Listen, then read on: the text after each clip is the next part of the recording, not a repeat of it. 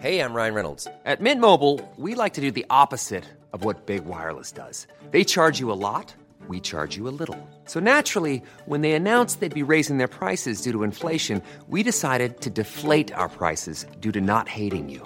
That's right. We're cutting the price of Mint Unlimited from $30 a month to just $15 a month. Give it a try at mintmobile.com/switch. $45 up front for 3 months plus taxes and fees. Promo rate for new customers for limited time. Unlimited more than 40 gigabytes per month. Slows full terms at mintmobile.com. Science, and with it, we can improve our lives. There's real poetry. Way, seeing for them also. Science if you're scientifically is the literate, best tool ever devised. And that understanding empowers you. Science is a best tool ever devised. And that understanding empowers you. Science is a big useful. We're always at the brink of the known. There's real poetry. We're always at the brink of the known. There's real poetry in the real world. Science is the poetry of reality. In the real world. Science is the poetry of reality.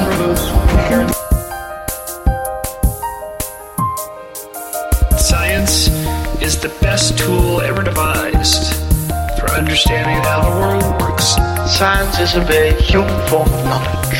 We are always at the brink of the known. Science is a collaborative enterprise spanning the generations. We remember those who prepared the way, seeing for them also. If you're scientifically literate, the world looks very different to you, and that understanding empowers you.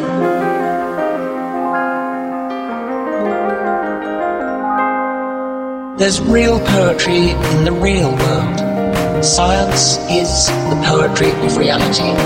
We can do science, and with it, we can improve our lives. There's real poetry in the real world.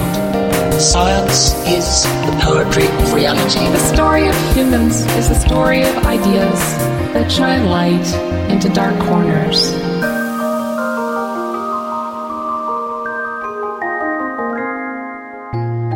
Scientists love mysteries.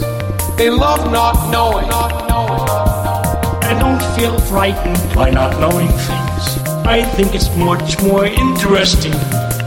There's a larger universal reality of which we are all a part. The further we probe into the universe, the more remarkable are the discoveries we make. The quest for the truth in and of itself is a story that's filled with insights.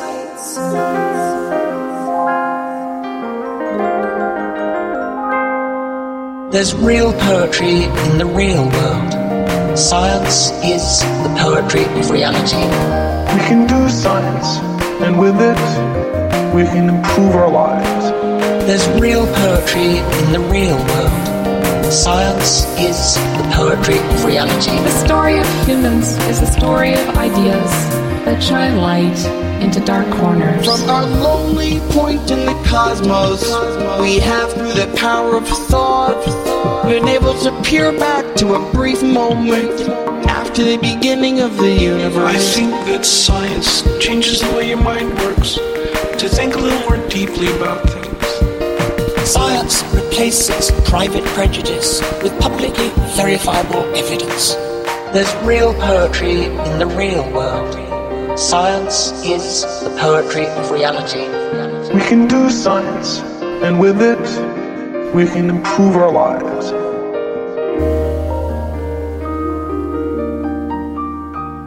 Ladies and gentlemen, welcome to episode 7 of season 3 of Nerdy Show. Hi, I'm Hex. Triforce Mike. And I am Kat. And what you just listened to, so amazing, so beautiful, was the brand new track from Symphony of Science. Makes me happy. The poetry that, of US reality. Secretary General Kurt Waldheim delivering a message to the extraterrestrials who encounters the voyage of his spacecraft. This is our episode about astronomy and space sciences. Probably the first of many episodes about astronomy and space sciences, because that's how we roll. But I thought it was appropriate to open the episode with the first thing that an alien will hear if they manage to find one of the 2 Voyager spacecrafts, which are now outside of our solar system. The first man-made objects that we know of to escape the orbit of our sun. So crazy. What about Uktar's space-time log? Everyone forgets the original space-time traveler, the caveman who invented... I'm sorry, who was the first-time traveler? Dr. Dinosaur. That's impossible. You can't prove that. He's just a genetic freak. No! Dr. Dinosaur is real! But yeah, I was totally borrowing a Farsight gag with the time log. Oh, yeah! Yeah. Well, later on in this interview, we're going to be chatting with Pixel Hate, whose new album, his new science album, his new project. Yeah. Last year he had Obsolete, where he made chiptunes out of the oldest computing machines known to mankind. Taking chiptunes to its logical extreme. Yes. And now he's doing Observations. Yeah. It's all about astronomy. It's awesome. It's totally different. It's a brand new direction with him. We got to have a sneak peek of it. We're actually going to be playing a sneak peek of it on this episode. A Nerdy Show exclusive. Yeah. It's awesome. Huh. It's awesome. Yeah, he's a fucking cool guy. But when he talks, I just shut up and let him talk. He's brilliant. And he's such that charisma. Yeah. Totally. That's there in real life too. When I got to hang out with him at Nerdapalooza 2007, such a cool guy. Such a cool guy. Charming bloke. Yeah. And of course, you can check out our original interview with Pixel Hate back in season 2, the episode Blips and Chips. So we're gonna be covering the full scope of things, of course. Oh, and we will also be having a return of the discussion of the privatization of space travel. Right.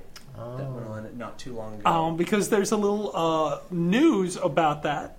It's more relevant and local, the new news, but we'll talk about that all later. Yeah.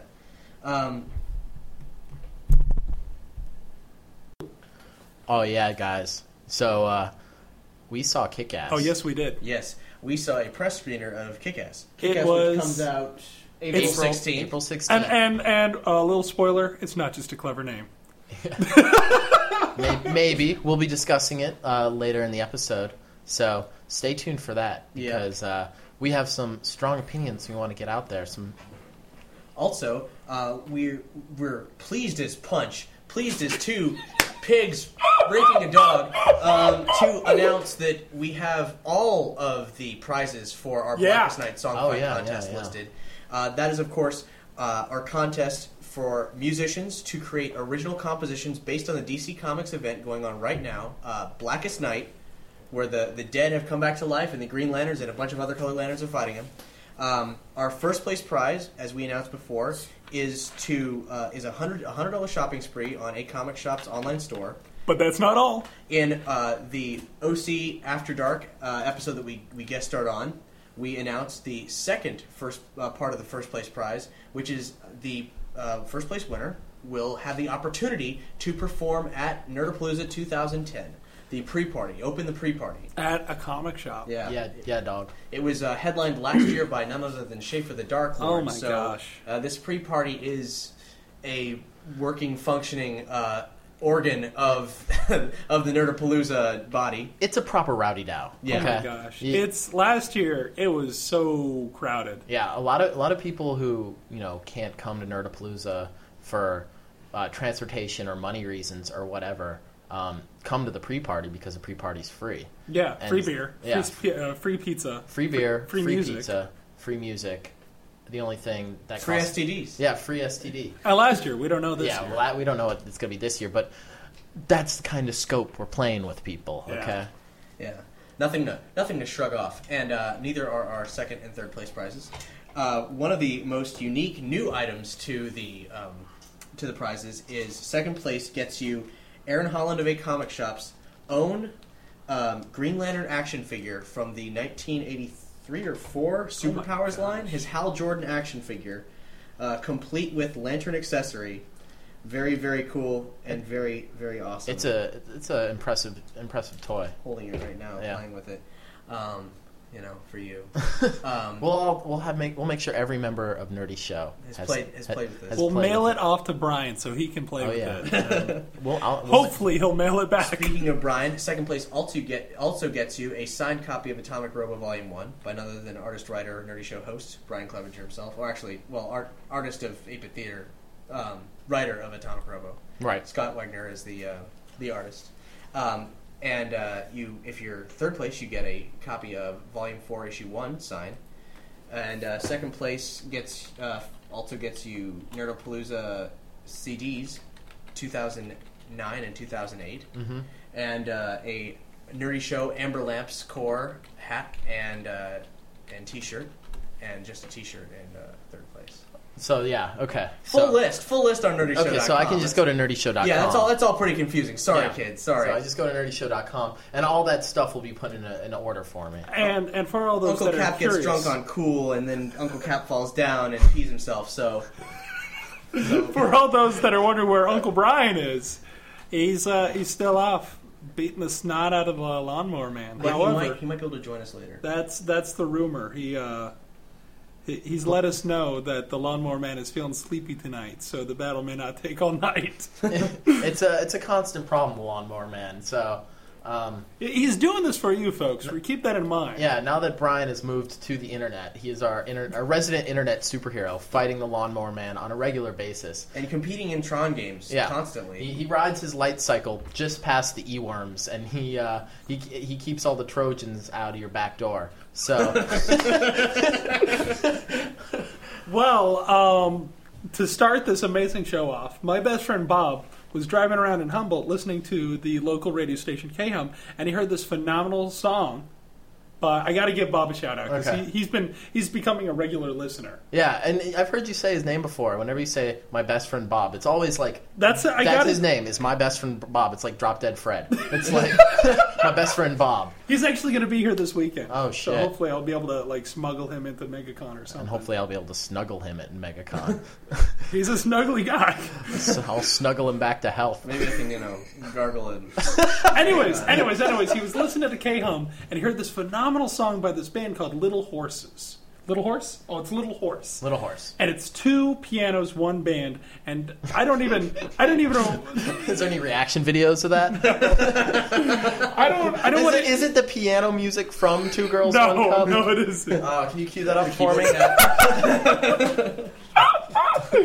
Anyways, I don't want to give a spoiler of exactly what this song is. It's you'll hopefully be able to guess what the track title is while listening to it. But enjoy, folks.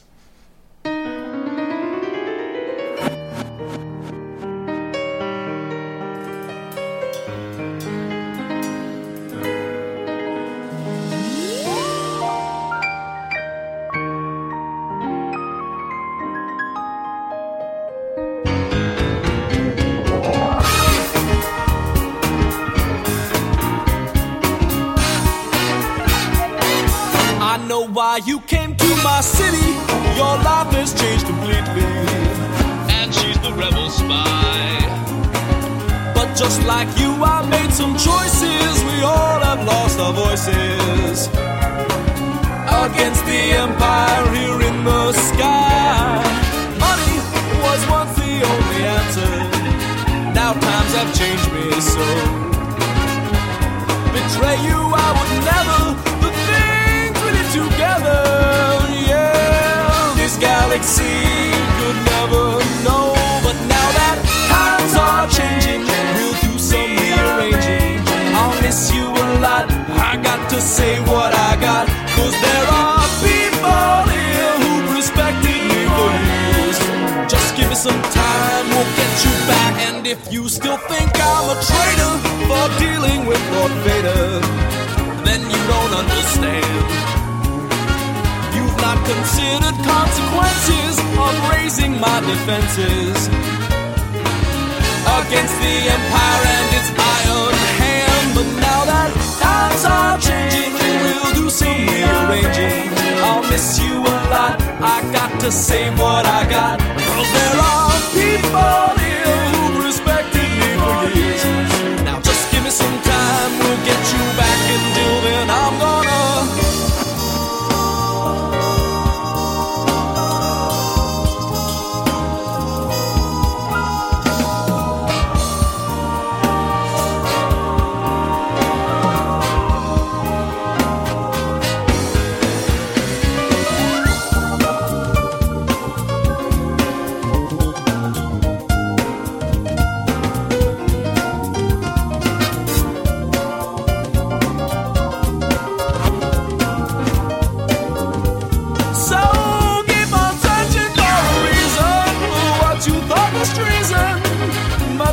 your mind will change. Because I've got an indication we'll find our vindication. Your life pajamas we will soon exchange. But now that times are changing, we're gonna do some rearranging. I'll miss you a lot, I got to say what I got. 'Cause there are people here respecting neighbors. Just give me some time, we'll get you back. Times are changing, we'll do some rearranging. I'll miss you a lot, I got to say what I got. 'Cause there are people here respecting neighbors. Just give me some time, we'll get you back.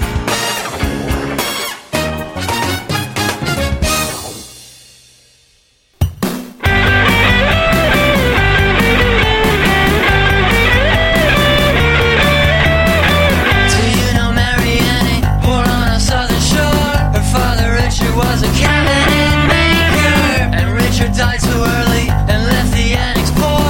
But lucky Mary Anning found it in fire.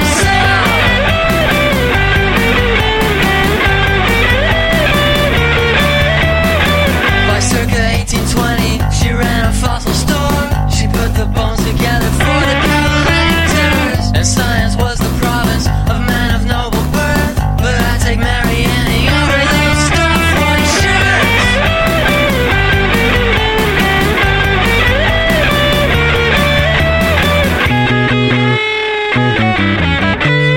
Ancient life that sleeps as fossil.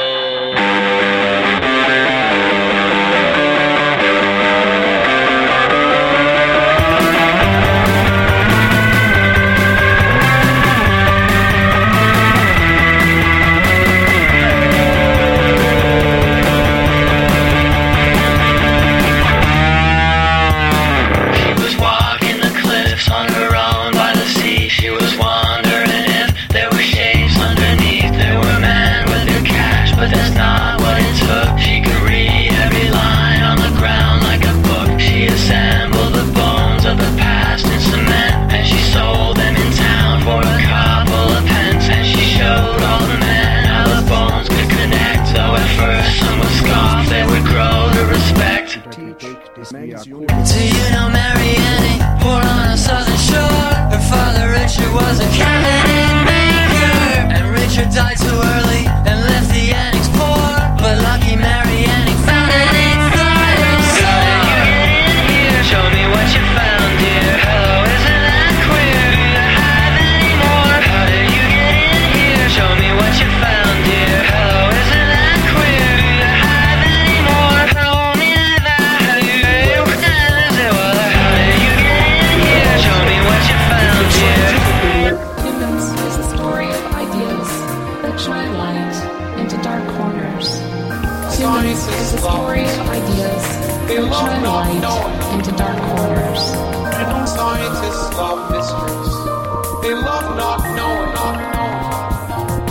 Six scientists. It's a 26 track album, each one about a different scientist. That track is about Mary Anning, the self-taught archaeologist who put together the first fossil and got Darwin double thinking exactly and made him go write a new book. And the track before that by Little Horses was called Lando Explains. That song is, Lando, he's the original player from outer space. He's a smooth talker, and he's if you let him explain, it all makes sense. He's gonna seduce you. All right, and then he's gonna come up with new shielding technology for TIE fighters because it's gonna make him more money, and everyone's gonna be like, "Really, Lando?" And then he explains. You're like, I can't argue with that. I can't argue with that. I mean, because there's two Landos. There's Lando, just regular Lando, and there's Lando with teeth. Yeah, and you gotta kind of weigh which one's worth more to you. Well, clearly Lando with teeth because he's smiling. It's like sometimes how Han Solo, he's got a regular size head, and sometimes he has a really big head. Yeah, physically, just a bigger head than the rest of the action figure. This is a very specific action figure joke. I thought you were talking about for I was immediately going to the Star Wars CCG where there were 2 Lando cards, Dark Side Lando and Light Side Lando. And you could only have one on a board at a time. And if you played one, like if you're the Light Side and you played your Lando, it got rid of the Dark Side Lando. No, we were talking about the action figures where... Where Kenner had some strange abnormalities that turned into variants. Yeah, there's like some factory fuck up where the little robot that sprays the colors on added a white smile to some of them, and then Han had a big head that looked like George Harrison, and a small head that looked reasonable on his body. Yeah. Well, let's talk about comics. Word.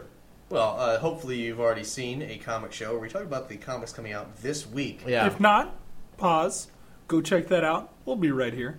Or check it out whenever. Check it out whenever. Important part is Kick-Ass. Kick-Ass. Kick-Ass. And how it's a comic book, which, strangely enough, people have been like, is that a comic book? Yes, it's a goddamn comic book. It's an amazing comic book. It's out in graphic novel form right now. Yeah. You need to read it. That's how comic book it is. Yeah. Thank you. It's 8 issues. It came out recently, Yeah. and yes, they made the film during the comic book's production Yeah. because Mark Millar is that awesome, and he worked on it. Have you seen Akira? Same thing. Yeah, Mark Millar is a smart man, and he already wrote the scripts, shopped the movie idea before John Romita Jr. was even finished with the art for the book. So they came out simultaneously and were very not coincidentally timed to be released in the way that they are. That the graphic novel is out 2 months before the movie, but I have read the book and I have seen the movie. We've read the book. We've seen the movie. So we're going to take a once again pause and let you all know.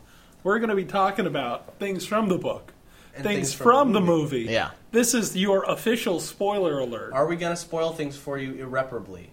No. Yeah. We're going to give you intelligent discussions about the movie to book comparisons, and how you should feel about this film. Yeah.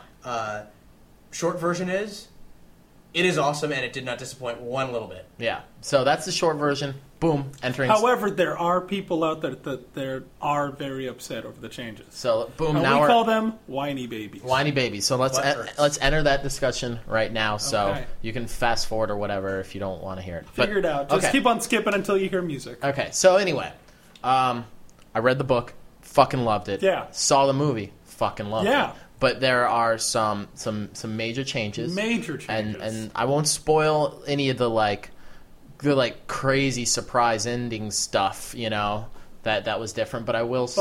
But I will spoil something that kind of happened. I would say at the end of the second act.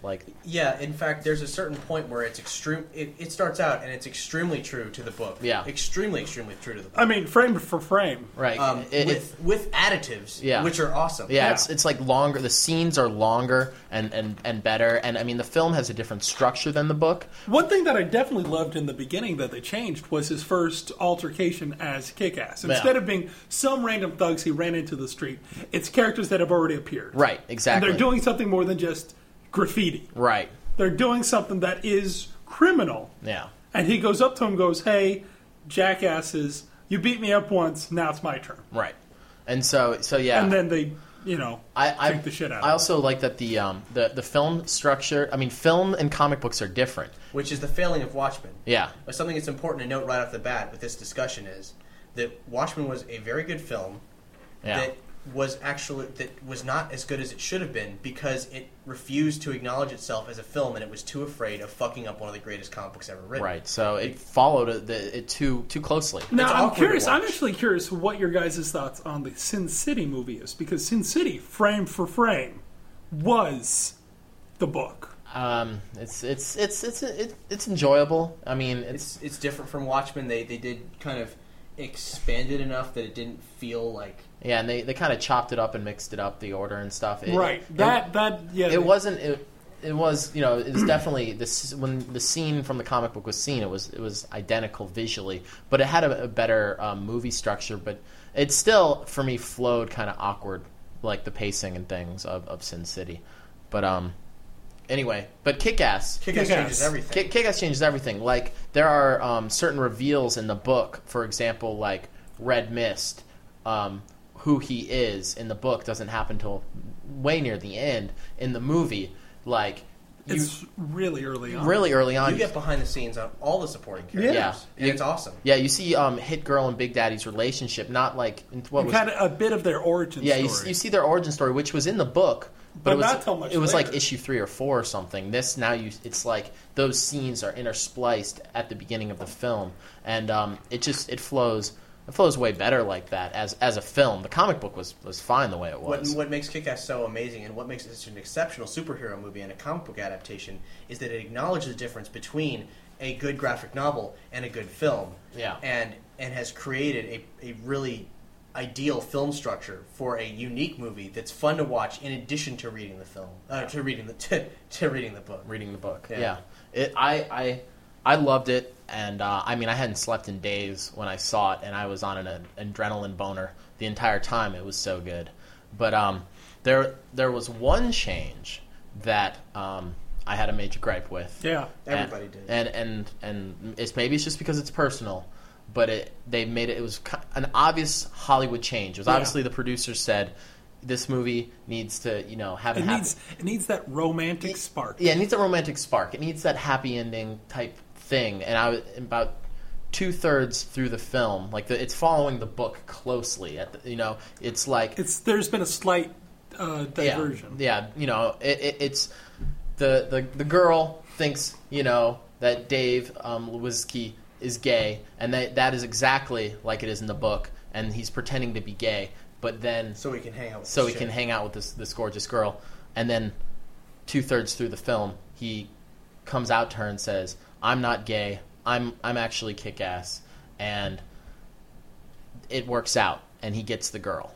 Which is completely the opposite of it could not be more opposite in the book. Yeah, the book is like he doesn't even get the balls to do that until after the climactic action at the end of the story, and then he it goes so poorly for him that he gets his ass kicked and once again by her boyfriend, and then gets pictures sent to his phone of her sucking his dick, and he cries and masturbates to it, and I can see why they wanted to change that. At that point of the story in the graphic novel, there are some extremes that just don't make it to the film. Yeah. That's one of them. Yeah. And in the scene in the movie is extremely Hollywood. She's like, no, wait. And then he comes back and he gets with her, and it's funny and awkward. But the thing is, my take on it is that the scene itself, with the no wait and all that, is so Hollywood that it's the filmmakers acknowledging, yes, we had to do this. Yeah. Yes, we're taking a completely different path. Yes, we're aware of it. Right. And who knows? Don't be upset. Maybe it really kind of felt like, yes, this is obviously Hollywood. It's kind of like when you watch the film adaptation, and as he starts to change his script to become more Hollywood, the movie becomes more Hollywood. So that reference is lost if you haven't seen the movie. Yeah, it's awesome, so see it. Yeah. Also a Nick Cage movie. Also a great Nick Cage movie, and people who don't like Nick Cage need to see Adaptation, and they need to see Kick-Ass, because his performance in both of those is fucking amazing. Because what you don't know about Nick Cage, and what people don't accept about Nick Cage, is that Nick Cage is actually a very unique actor who knows what he's doing the entire time. He's not a crazy person who acts like a crazy person because he is a crazy person. He's a talented person who is behaving crazy on purpose, and sometimes has extremely questionable choices in the films he makes, maybe because he wants to do whatever he wants. Yeah. I just got to say, while I'm still on the fence on whether or not they should have changed him from an accountant to a cop. Right. This is the character of Big Daddy. Yeah, he plays the character of Big Daddy, and in the comic there's a big reveal that he is not an ex-cop. But in fact, an accountant. He's not anything fantastic at all. Yeah, that's just an accountant. However, he is so badass in the comic, how can an accountant do that? Right. That's where I buy more that he is a cop. I like that. What I really love that Nick Cage did was his Shatnerian accent when he is Big Daddy. Yeah. When he is normal, this normal guy, he talks normal. He's a caring father, and that's how he talks. Yeah. But he has that awkward pauses. Yeah. Which it's awesome. It's another change for Hollywood to because the masses would not accept that a regular accountant it would just be kind of hard for them to wrap their head around that, and it makes it more accessible, and that change is. And Mark Millar was behind these changes. Yeah, anyway. and that change is only minor in a sense because it's just his cover story in the book is his true story now. You know? That's all that changes. So that's all. It's they don't have an explanation that contradicts it later on. That's it. And who knows? You know what? There could be a fucking DVD, and that scene could be added in. You know? Who knows? I will say though, I definitely prefer his execution scene in the book over his death scene in the movie. Right. That's a big question a lot of people ask is when the way Big Daddy gets it in the book. They're like, does that happen? Because that was hardcore. And I'm like, no, it doesn't happen exactly like that. It kind of happens in a way that's way more emotional. Like much more emotional. Because it's not like, it's like a slow, painful death where his daughter gets to say goodbye to him. Like, yeah. It's a completely unique experience and still good, which is what's great about it. Yeah. It's why the movie is successful. Yeah. But here's good directing, good acting, good script writing. Here's the difference between something that completely follows the script, like the adaptation, like Sin City, opposed to something that derivates completely, like Hitchhiker's Guide to the Galaxy. Hitchhiker's Guide is a different book. Yeah. The book has a different story from the video game, from the text-based game, from the radio play to the movie, making each one an individual experience. Yeah. And that's the same thing with the comic and the movie, with Kick-Ass. You can enjoy the comic with still being surprised by the book, by the movie, and vice versa. And it's an important lesson that I think people have maybe learned because of Watchmen. Because Watchmen was, and for all intents and purposes, a failure financially, and it didn't live up to how good the comic was because it was the comic exactly, and therefore was awkward in film form. Yeah. So, Kick-Ass will hopefully be extremely successful because it is really good. It is a rated R comic book movie. Yeah, rated R. Delivers. It delivers all across the board. The action, the violence is all there. There's no cut violence. Like maybe there's different violence, but there is like, violence. It is an R. It is a hard R. There is cuss words. And something that's really cool is that next week another Mark Millar book that already has film buzz behind it is starting. That's Nemesis. Oh, yeah. Which has a terrific premise. Yeah. It's what if a guy with Bruce Wayne-like resources and training was as crazy as the Joker. Yeah, and this is a concept that people... Because there's a great little poster hanging in most comic shops right now that says, makes Kick-Ass look like shit. But which is, Mark Millar came up with that. He did both, so he can say that. Yeah. And which is... Someone asked me, they said... what's that? And I was like, it's what if Batman was the Joker? And they're like, what do you mean? And I'm like, well, what if someone had the resources of Wayne Enterprises and the martial arts training of Bruce Wayne and was as crazy as the Joker? As I'm describing this to someone else, some weirdie in the store is like, what do you mean? Like, the Joker has everything Bruce Wayne does. He's just as smart as Bruce Wayne. And I'm like, does he have the resources of Wayne Enterprises? No, he's poor. Does he have the martial arts training? No. And then that's the whole thing about the Joker, that he runs... DC versus Mortal Kombat will tell you otherwise. Yeah. Like, go suck a dick. Yeah. And so he was kind of like, well, he's got insanity on his side. And I'm like... Who are you? Go away. If insanity was a superpower, we would not have insane asylums. We would have superheroes. Yeah, but so this guy's got... But I already clarified that this guy has the money, the training, and the insanity. And he just... it was awful. As soon as the first issue of Nemesis comes out next week, the film rights will also be on the table. And word is that since Sam Raimi is no longer attached to Spider-Man 4, he might be the guy who brings Nemesis to the screen. Wow. Millar recently wrote... Raimi directing Nemesis might not be crazy after all, because it was a rumor for a while. Yeah. Things move fast in Hollywood land. I just woke up with some very unexpected emails to be continued. Wow. Also, he's thrown Guy Ritchie's name around. Wow. So, no matter how you slice it, this is good. Oh my gosh. This is good news. Similarly, I just got to take a pause and nerd out over Sam Raimi in Spider-Man 2. I loved the operation scene. Further we drove into the universe, the more remarkable are the discoveries we make.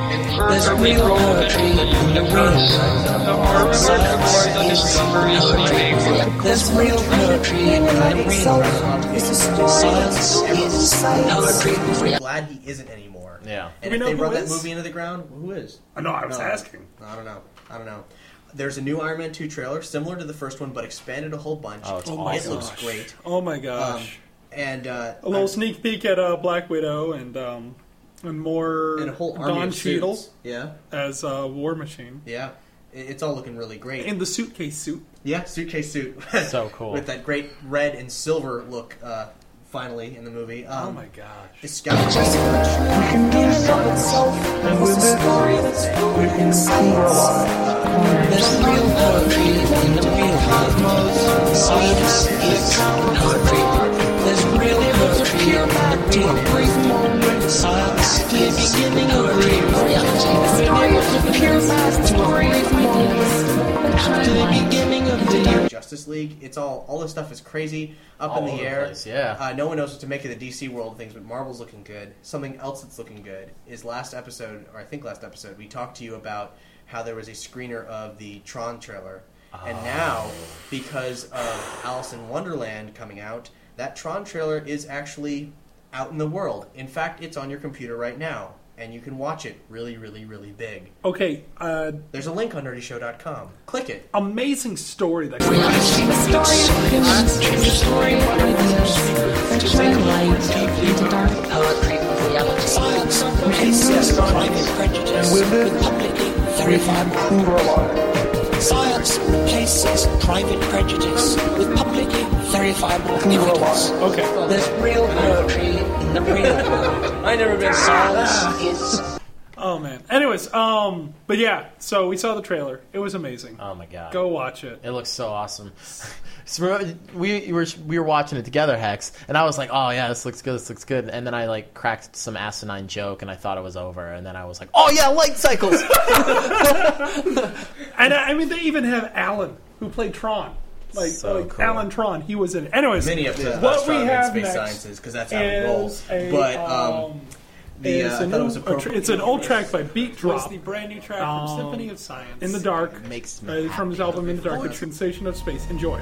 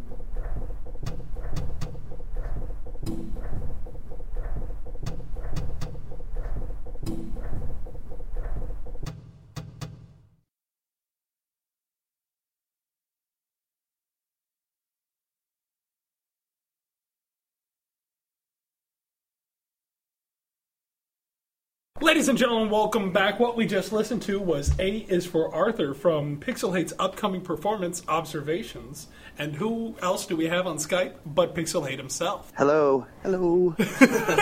How are you doing, man? It's so great to have you back. It's good to be back. It's always good to be on the show. It's an honor and a pleasure as always. Who is Arthur that the A is for? Arthur Eddington, a world-renowned astronomer, physicist, legend. He basically explained Einstein's theory of relativity in English.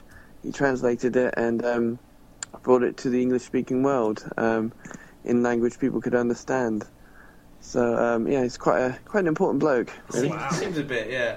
The reason the track's called A is for Arthur is because the Institute of Astronomy has two famous scientists that work there. One was Hoyle, who wrote a book called A is for Andromeda, and obviously it's a play on words between the two scientists that were quite prominent there, Hoyle and obviously Arthur Eddington. It's reasons behind everything.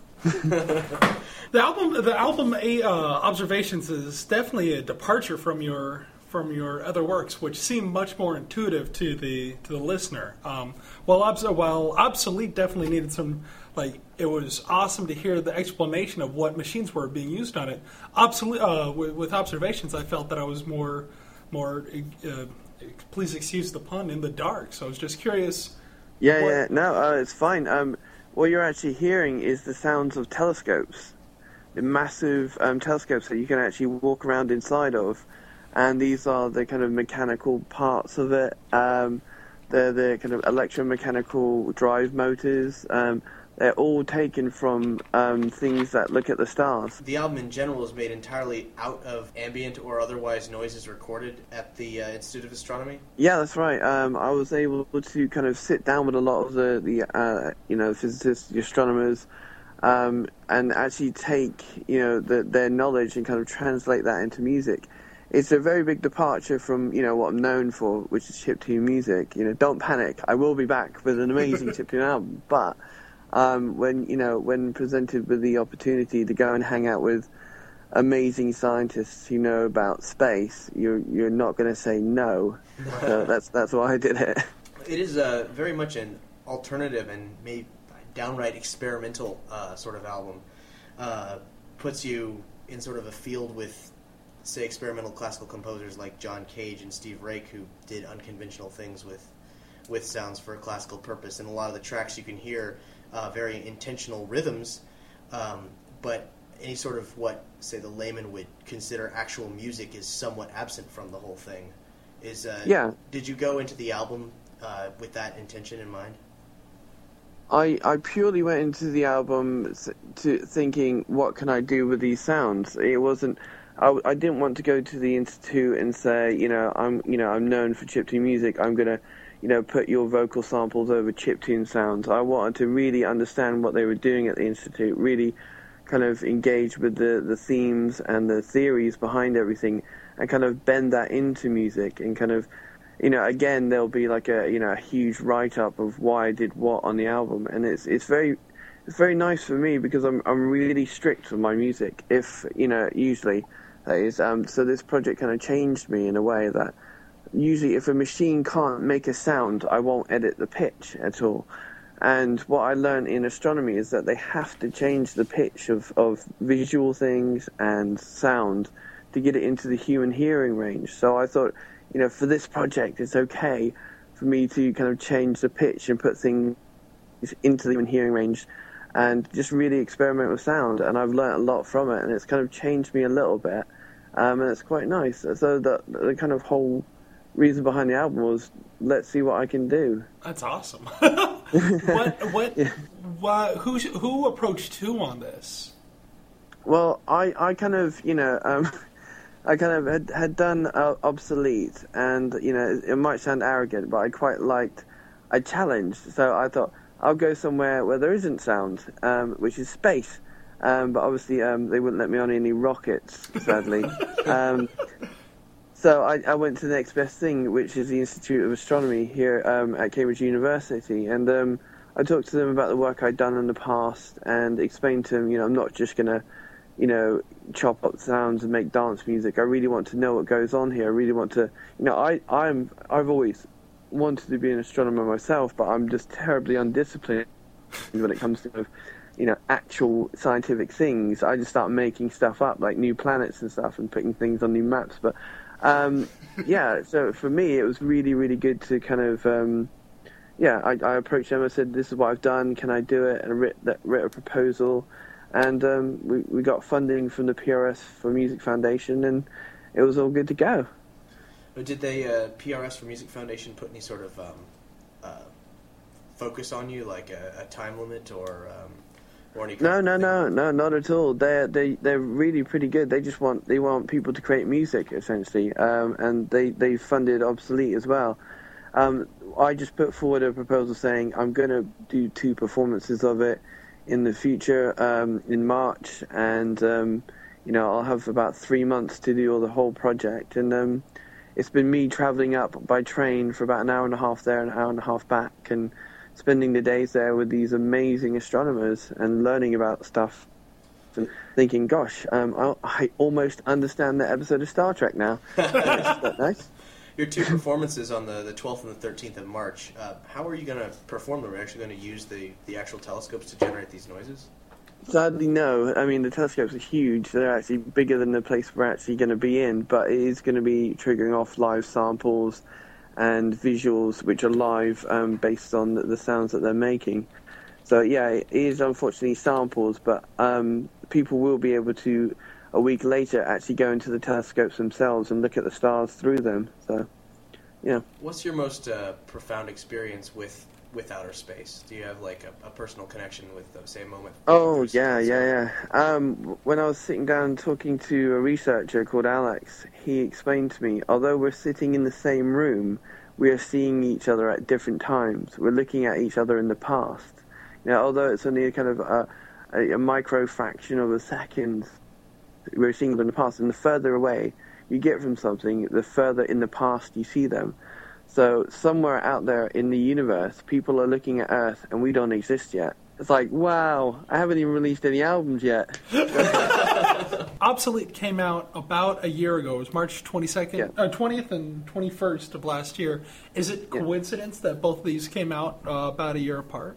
Kind of. I mean, it's kind of like, it's coming up to my birthday, and I always kind of try and release something around my birthday, either it be a piece of software or something. It sounds kind of silly. It's my birthday. Here, you have a gift, I suppose. It's kind of weird, but yeah. Happy birthday. Yeah, that's this Thursday, isn't it? It is, yeah. I'm going to be very old. Are you planning anything fun? I think I'm going to have the day to myself and just do some programming, I think. Now, you've done Obsolete. You've done Observation. You've done And the Revolution. Those have been your 3 biggest projects recently. What is next on the docket for Pixel Hate? The double album, the schematic. Pure chiptune chaos. Oh, man. It's going to be one side is hardware, one side is software. Software is kind of light, poppy, happy, hardcore. Hardware is obviously going to be really hardcore, glitch, electronica. Because I have fans in both areas, I didn't want to kind of exclude any. So I thought, well, I'll just do a double album. So we're going to see a return to circuit bending and the like? Yes, yeah. I mean, there's also kind of side projects like Childhood Remix, which will have music come out with that as well, which is basically I've taken over an art gallery and I filled it out 30 circuit bent toys, and people can come in, they're going to have one-on-one sessions with me and sit down and record the sounds from the toys, and they can take it home and put it in their own music, and I'll also be making music out of that. So that's all kind of toys from my childhood. Like I've got a circuit bent NES there, I've got a Simon game, Simon Says game, I've got all kinds of crazy stuff, and it's mainly to let other people experience circuit bending without setting the house on fire. And there is, and next year, next March, there'll be another kind of thing like Obsolete and Observations come out. So there'll be another kind of artist residency, and that's going to be pushing the boundaries of what is safe to do with the human body and music. Well, that's an exciting thing to say. That is, it's life threatening, but it'll be cool. So are you've gone big. You've gone into space. Are you gonna go into the inner space and stick microphones in every orifice? And well, not quite like that. I give you a clue. I have a very unique heart, and it's essentially I have 2 heartbeats. It's like being like Doctor Who, but it's not as much fun. But no fun adventures and beautiful companions and regeneration. Just none of that. Just scary heart attacks. Yeah. So what we're going to do is we're going to record my heart, first of all, and make music out of that, and then we're going to have surgery. Yay! And then we're going to make music out of my newly kind of corrected heart, if you like. So this is actually necessary surgery that you're turning into music. Yes. Oh, fantastic. Brilliant. Not quite as sadistic as I initially thought. No. So, but there's obviously a risk halfway through. So yeah, but it'll be good fun. Well, that kind of experimental kind of biological music actually goes back to space a little bit. Yeah. One of the items in the soundscapes on the Voyager records was Carl Sagan's life partner, Ann Druyan. She recorded her heartbeats and also her brain waves. Yeah. And so that seems like actually kind of a similar... and that was sent into space, but now you are also going from space into your own body, which is pretty cool. The overall themes of kind of my studies, these kind of projects like Observation and Obsolete, is all about communication and technology and how to kind of employ current technology in music. I mean, in 2012, it's going to be the ultimate geeky kind of project, because I'm going to actually be doing a project on Alan Turing, because I'm part of the Alan Turing Centenary Committee. So I'm going to be hopefully using some of the machines that he actually used, and also working on some theoretical machines and making music with those, and letting other people use those as well. So it's going to be there's an arc. There's I will do my kind of, if you like, my pop chiptune music, and I'll do my kind of studies, because I really like the fact that it kind of expands me in terms of learning about music, learning about sound, and learning about people. And if I get to hang out with cool scientists, then yeah, let's do it. That's so awesome. So is there going to be a regular pattern of art album, chiptunes album? Yeah. Cool. I think so. I think it's the best way for me to kind of proceed. I mean, I've always done other music in the past, but Pixel Hate kind of took over so much. But I'm kind of slowly weaving that back into kind of my life. And I think people are kind of beginning to understand, okay, he does chiptune music, but then he does these other crazy things as well.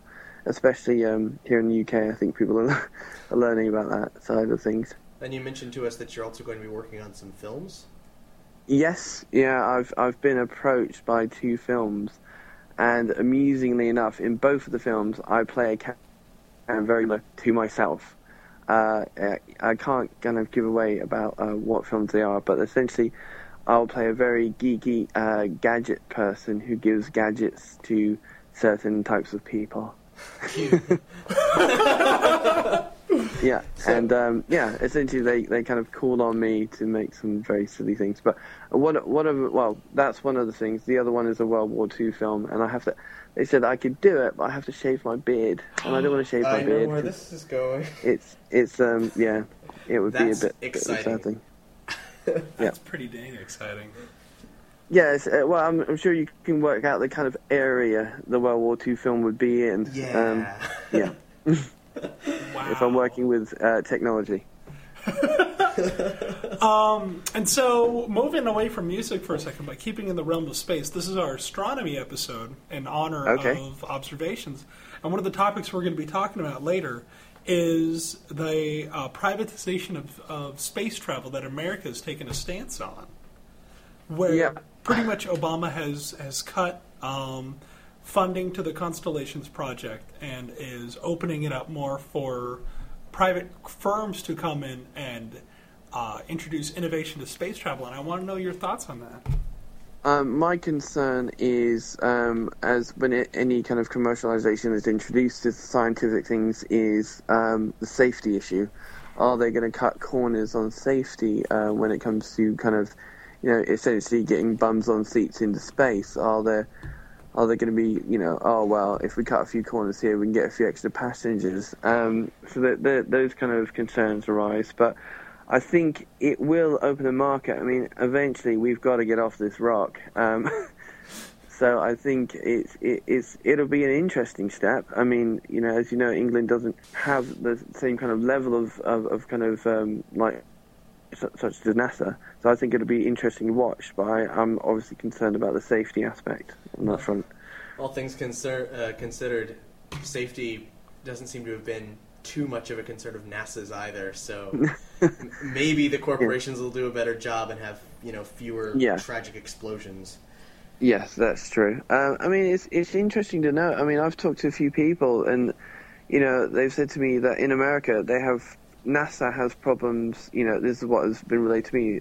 Anyway, that NASA sometimes have problems engaging younger people, let's say 18 to 30-year-olds, in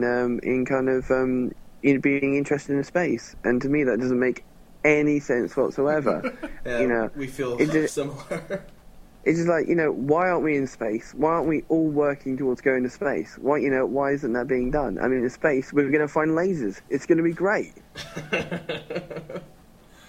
So, going back to observations, I was curious, I think you mentioned at some point that there was going to be a visual part of the performance? Yeah, what I'll do is after it's all premiered and the people who watched it, I'll upload it so people around the world can watch it, and it'll be on like Spotify and iTunes. The music will be to download and so on. But yeah, there's 25 minutes of visuals, which again is kind of taking themes that I've seen around the Institute and turning that into a visual pattern. In one part of the music, which is Pieces for Pisces, I took the Pisces star chart and turned it into a musical graphical score, and then turned that into music. And it's like, it's like lots of sugar, lots of sugar, and I created this crazy music out of it. So yeah, there's a reason behind everything, I'm sure. Yeah, when I was listening to the album, what I was wondering the most throughout it was what exactly was I listening to? Because I knew about all the complexities of Obsolete, and so I knew that what I was listening to in Observations was never as simple as it seemed. It was just going to be a piece of a bigger puzzle. Yeah. I think all the studies I do will be like that. Essentially, they are the sounds of the telescopes. You'll hear the kind of humming sounds in the pieces of music, and that is this tiny, tiny, microscopic little motor that's turning a telescope. You can barely hear it with a human ear, but if you mic it correctly, you get this lovely kind of humming sound. And because of the rules for this album is that I can change pitch, I can do different things with the sound to put it into human hearing range, I was able to harmonise with it and create music out of this tiny little motor that underpins, the kind of observing of the stars. But you wouldn't even know it's there if you were just standing in the room with it. One of the tracks that I was wondering about the most was crowdsourcing. You have you have a couple tracks where you have interviews with the astronomers, which is really cool and sort of unifies the album. But then there's this one track that's just a clutter of human voices, and I was wondering what was the story behind that track. Crowdsourcing was my kind of first impression of the Institute.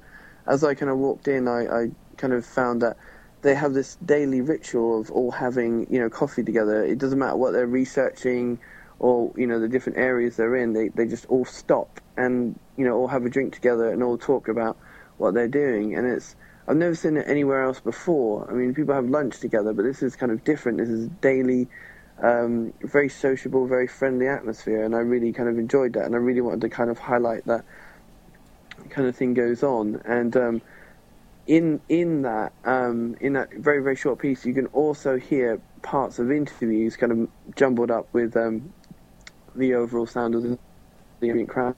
Well, thank you so much. Do you have anything left to say to your fans? Just that, give me a little while. I'm going to have a break after kind of observations, and then I will return with a double album. Well, last time we interviewed you, you mentioned that there were a bunch of people who were sort of pending collaborations that were going to be on And the Revolution and never materialized. Yeah. Are we going to get to see any of those in this forthcoming album? I certainly hope so. I mean, I know everybody's just getting busier and busier because they keep releasing albums as well. But yes, I'm certainly hoping so. If not, I mean, the thing about And the Revolution was I wanted to kind of take my chips in music into a certain area, but I didn't want to just kind of jump there really, really quickly. So I suppose, And the Revolution is kind of a segue between, Boy with a Digital Heart and the Schematic, and it kind of like introduces things like vocals, which I'm now a bit more confident with, and have new techniques of using like vintage machines to create my vocals on, which is quite nice. So yeah, it's going to be pretty hectic, and it's going to be a lot of music. It's going to be a double album. So yeah, very, very exciting. I have to say one other thing though. Okay, absolutely. Is that all right? Yeah. I was talking to our mutual friend Nathan, the masseuse to the stars in Florida. Oh, yes. And I decided what I'm going to send you for Nerdapalooza, because I can't make it this year, but I'm going to send you something. Okay. And that is a life-size cardboard cutout of myself. No way! That is so awesome. So I can be in the crowd at Nerdapalooza, I can be on the side of the stage, and, you can take me around town if you like. Photos with Pixel Hate Photo Booth. Oh, yeah. Man. So excited. Or kissing booth. Hopefully. I keep it clean. Hopefully 2011 will finally be the year of Pixel Hate returning to Nerdapalooza. Yes, yeah. I've got to come back. It's just, this year's been very complex for a lot of reasons, but yeah, I'm going to come back. Yes. Nerdapalooza. I'm going to come back, even if I have to, steal a spaceship. We'll hold you to it. Okay. Well, thank you so much. As always, it's a pleasure and honor. Ladies and gentlemen, check out pixelate.co.uk. Next up is the closing track from Observations. It's Observations and Credits. Enjoy.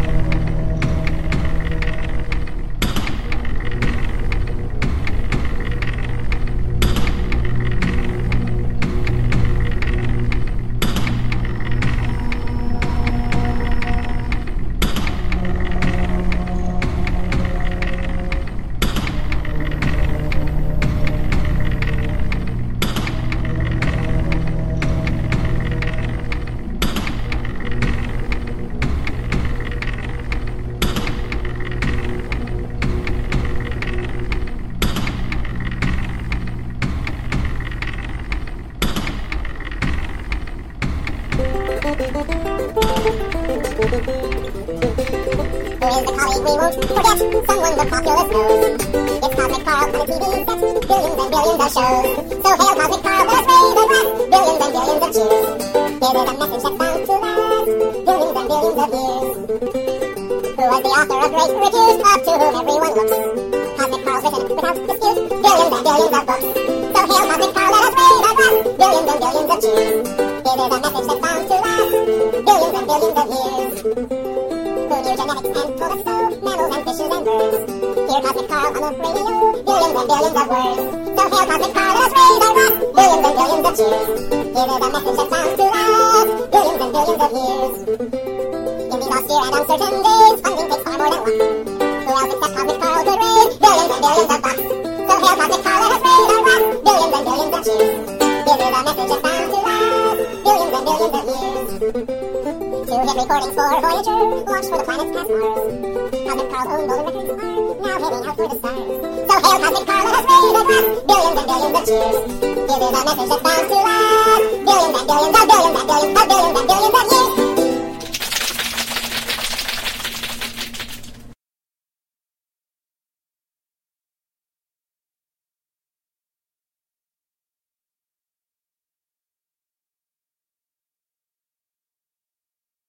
And we're back. What we just listened to was Dr. SETI with his song called Cosmic Carl, an obvious tribute to Carl And Sagan. his name, an obvious tribute to the search for extraterrestrial He's life. actually an actual doctor who works at SETI.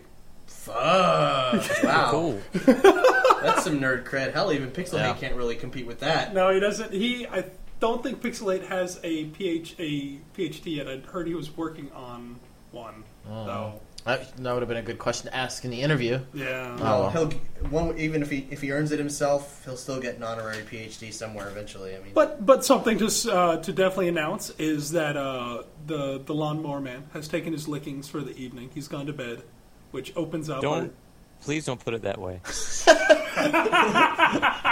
You guys don't know what's involved in those fights. All right? It's virtual reality. Stuff gets weird. I imagine it's like Reboot. This big cube comes down of energy, and you have to like go into it, and the Lawnmower Man's there, and he's all poorly CG, and you like have to play some like asinine race game.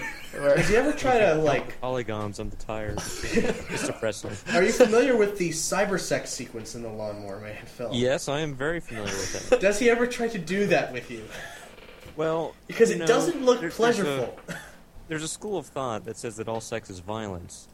And the way the Lawnmower Man goes, it's that all I thought that was all rape is violence, not all sex. No, you take it to the next logical Oh, okay. Because all sex is rape anyway. So Right, it's just consensual rape.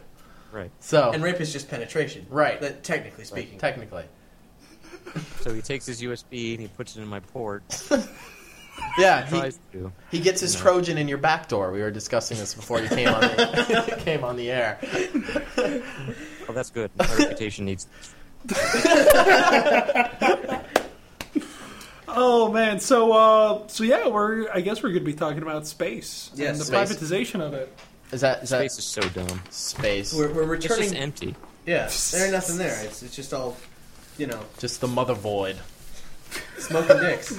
Well, there's been the debate still rages on whether or not Obama's plan to pretty much cut the Constellation program and privatize space travel is a good thing. I have editorials that are printed out that were written as recently as this Monday.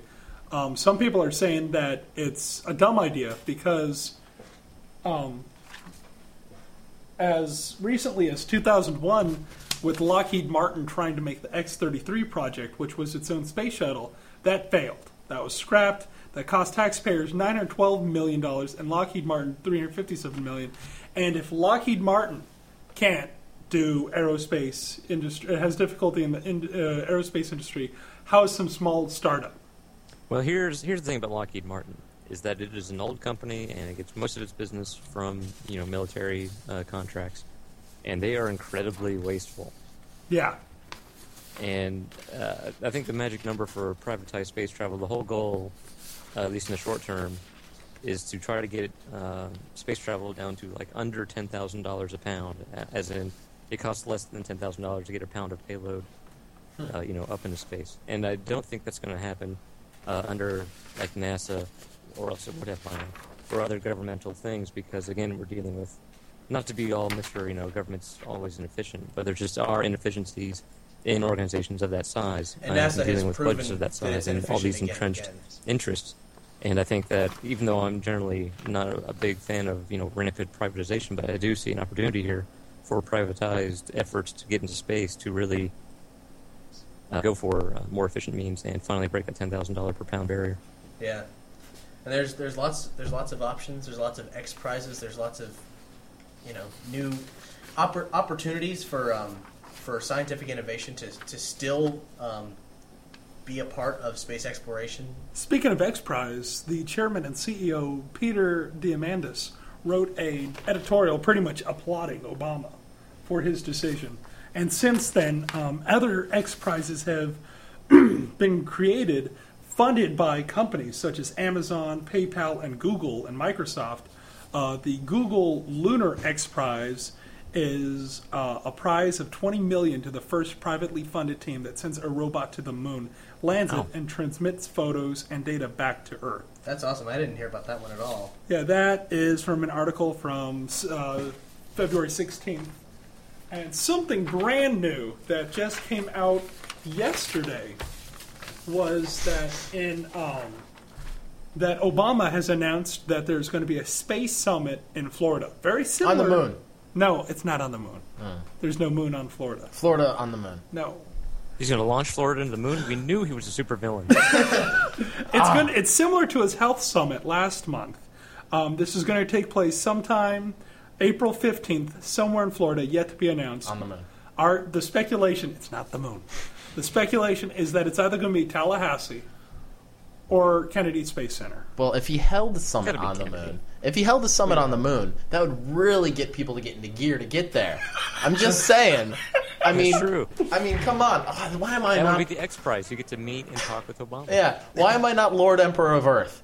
I would have such great ideas. Wait, how did he get to the moon? So he took a regular NASA shuttle. Oh, okay, cool. So we at the Nerdy Show are hoping that it's Kennedy Space Center because that's a lot closer to Tallahassee. Yeah, it's like an hour away. And if it's that, we're gonna figure out some way to crash it. And you are technically press. Yeah, we are press, and I am a professional distraction. I'm naked. I want to go to the moon. Like, can someone get that naked boy out of here? Hey guys, he's distracted. Let's go. As nerds, we all have sort of experiences with our own fascinations in space, even if it's just science fiction novels or television shows or movies. I mean, Star Wars is pretty much the crux of anyone's sort of nerd beginnings.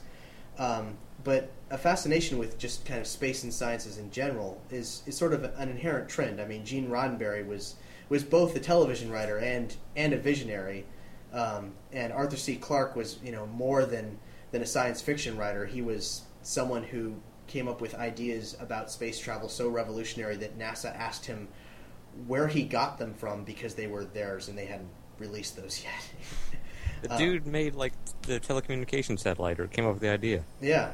I mean, that's the foundation of modern society in a certain sense. And the gravitational slingshot, for space propulsion, I think like going around the sun and then kind of slinging the orbit out. No, that's how you travel through time. Yeah, you have to go past warp 8 or whatever as you go around the sun. the star. But you got to do it at just the right angle, otherwise you might crash into the star, and then that would kill you. Yeah, but then you show up in the 1980s and you get to steal a whale. That is, that's the best Trek movie as far as I'm concerned. Star Trek 4, fucking brilliant. It's brilliant. Yeah. And I can't help but think that Carl Sagan, in a way, inspired Star Trek 4 with the Voyager records, because in the sound collage of all the human voices speaking. That's true. You put whales. Yeah, whales talking, and it's a bunch of people speaking in different languages, saying all kinds of weird stuff, and then. Are those some whale cuss words you're laying on us, Cap? Yeah. Actually, there's some really funny things that come out of the UN people speaking when you translate what they're saying in their different languages. One of them is, "Friends from space, how are you all? Have you eaten yet? Come visit us if you have time." That's horrible. What if they That's terrible. They're going to come here and eat us all. They're going to eat us all. There's also one that's kind of like a veiled warning. It's in Rajasthani. It says, "Hello to everyone. We are happy here, and you be happy there." Nice. I actually have a whole article on the Voyager Golden Record specifically. There's a link to that on Nerdy Show. And there's also a link to where you can see all the 116 pictures embedded on the Golden Disc and listen to all the 37 tracks, I think. Oh, yeah. 31 tracks. I've listened to that, and it's amazing. Yeah, it's fascinating to know what human sounds are, traveling on a physical format far away from us. What could possibly be our cultural arc in the stars? But that's sort of deep space thoughts. I got to see a physical copy when I, back in high school, I was a part of this fun weekend trip at the Jet Propulsion Laboratory in La Cañada, California, Pasadena, where it was a thing called Space Set, where basically you took a bunch of high school kids and gave them a hypothetical situation in space, and you had one day to try to solve it. That sounds like nerd. It is. That sounds like NASA was just desperate to save some astronaut's life, and they had no idea what to do. They're like, just blame it on the kids if he dies. All right, it's like you're an astronaut. You're trapped in a small steel box that you've somehow welded yourself into, and you're rotating around the moon. What do you do? And it's like you get this question, and you're like, and then bubblegum. No, like one of the problems was the sun is emitting, like, or our greenhouse effect is so thin that we're taking in too much radiation. Build a space station with the capability of building a shield that would block 2% of the sun's solar rays. Just 2%? Just 2%. You get a big ass I jug. need like SPF 70 at least. Just a big ass jug of 2% milk. Yo, man, you hop in your dope ride. What? Those windows is tinted. Yeah, you just fly around. You bounce up and down because your hydraulics is dope. It's all good. Do you guys have any special connection with astronomy? Do you guys have any astronomy memories? I mean, mine are mostly from fiction, but yeah, I remember I saw Star Wars and I was really into all the Star Wars films, but it didn't really reach me and grab me and say this is outer space. It wasn't until I started to watch Star Trek: Next Generation that I was just like, this is fucking space. This is like a massive empty void out there that you have to go like 9 times faster than the speed of light just to find other rocks with life on it. And I was like, it was just the scope of how massive it was like insane to me. And that's probably one of the key elements in why I became atheist, was I realized what a massive cosmic accident we are. And so yeah, you and old Carl. Well, one of my first experiences with astronomy is a really weird, kitschy thing. Mm-hmm. There's this show that was originally called Star Hustler, and it's a that's a porn. I've seen that porn, and I love it. Well, it's now called Stargazer, and the reason it's called Stargazer is because it doesn't sound like searching porn anymore. Is because specifically of searching Star Hustler on the internet, and the show's still on, and it's a little thing that was circulated on PBS. It was the host of it was this guy named Jack Horkheimer, who's this brilliantly strange little man, like something from Tim and Eric almost, who's a director of I think the Miami Planetarium or some sort of astronomy foundation in Miami. And he comes on and he gives you these crazy, quirky little pun-fueled jokes that are almost nonsense, and tells you how to look at the stars and what's happening in the sky for about a week period. I may have seen like an episode or two of this. Yeah, it's brilliant. It's totally kitschy. Yeah, as you describe it, I feel like I remember that. And it has this amazing little synth theme that comes on and opens and closes it, which is a 1974 recording of a synth composer named Iso Tomita, and him doing one of Claude Debussy's songs, Arabesque No. 1. We're going to close the show with that, but this guy would come on, and he'd come out of a walkway coming out of space. He'd walk down, and this narrator says, some people hustle a pool, some people hustle cars, but have you heard about the man who hustles stars? What? And then he always says, and remember, keep looking up. Yeah, that part sounds familiar. I've absolutely seen this. Yeah, yeah. You can check out some links to that on the Nerdy Show website, and of course we're going to close out with that crazy little 70s synth song. It's so good. How about you, Brian? Do you have a vivid space memory? I have always been a huge space nerd. Other kids were memorizing, football stars and baseball bullshit, and I was just a voracious reader of astronomy books. I saw Cosmos on PBS when I'm way too young to even appreciate a fraction of it, but it stuck with me. And now I'm a huge Carl Sagan nut. I guess I wouldn't be an exaggeration to say that he's probably my hero. I think space is really cool. It's a pretty cool place. I have there's a kind of funny story about an atomic robo in space. Volume 3 ends, here's a spoiler, there's a big explosion. And the nature of it was supposed to be this kind of grand cosmic thing. And so Scott said that there ought to be, we ought to do this thing where like this energy, flies off from the earth into the sky out into space. Because, that's a common thing that you see in movies and comics. And he said, it'd be really funny if like it goes so far out into space that it shoots down the Voyager satellite or whatever it is, a space probe, and just destroys it. And so I was thinking about that for a while because I'm a huge fan of just terrible, horrible black comedy.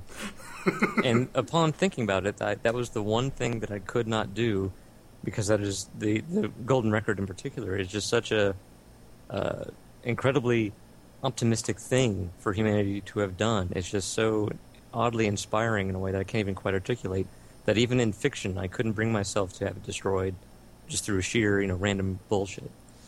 So that's my connection to the Voyager. Oh, wow. Yeah.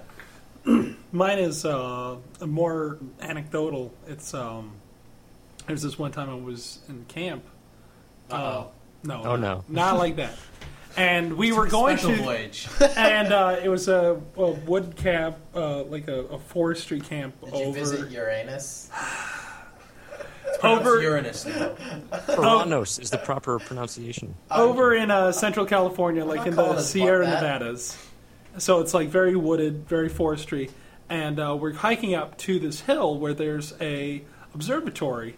And around the observatory we're hiking through these woods, and then it gets to plains. It's just open clearing, and it's on the top. It feels like it's the top of the world, and there's no cities around anywhere, no light pollution, dead at night, perfect stars. Like, that's all you see, and it felt like I could feel the curvature of the earth. I could feel that I was just the speck of a speck of a speck in this big cosmic game, just like that kind of nirvana scientific enlightenment that you get, that epiphany, and that from then on I'm like, yes, I will go to space someday.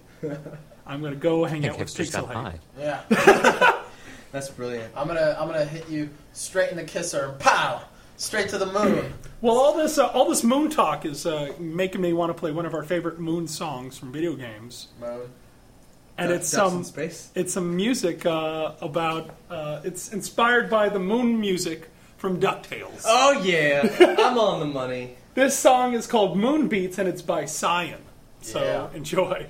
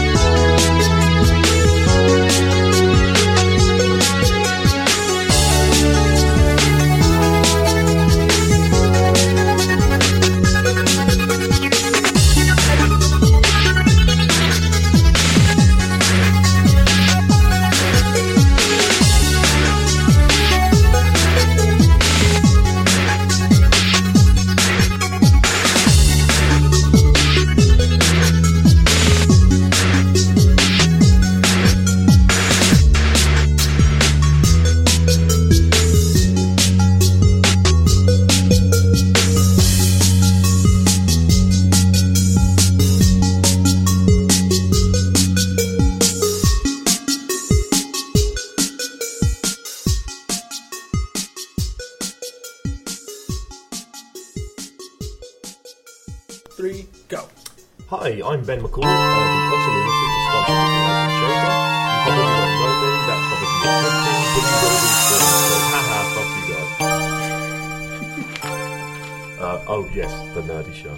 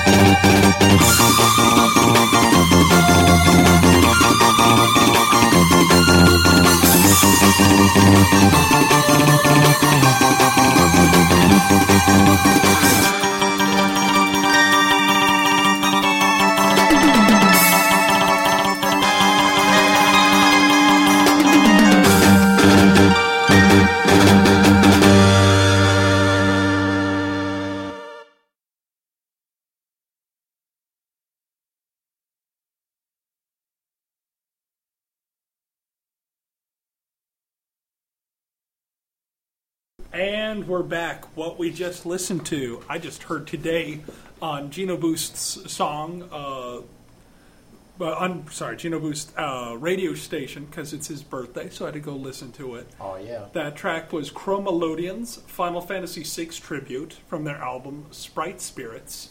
And that was, Terra's theme? Terra's theme. Terra's a green-haired, sexy babe. Yeah, she is. Jin that she turns into... Green hair everywhere. Her, what was that thing called? Her Esper? form when she morphed. Her Esper form? Yeah, that thing just... I could never use it well. Oh, I did. It was very, very powerful. So You're talking about outside of the game, though, aren't you? We're not talking about outside the game and masturbatory purposes. So Brian, you had us play a song. Well, not a song, but a soundbite. It is a song from the cosmos itself. So I'm going to play that, and then we're going to talk about it. Drop that beat.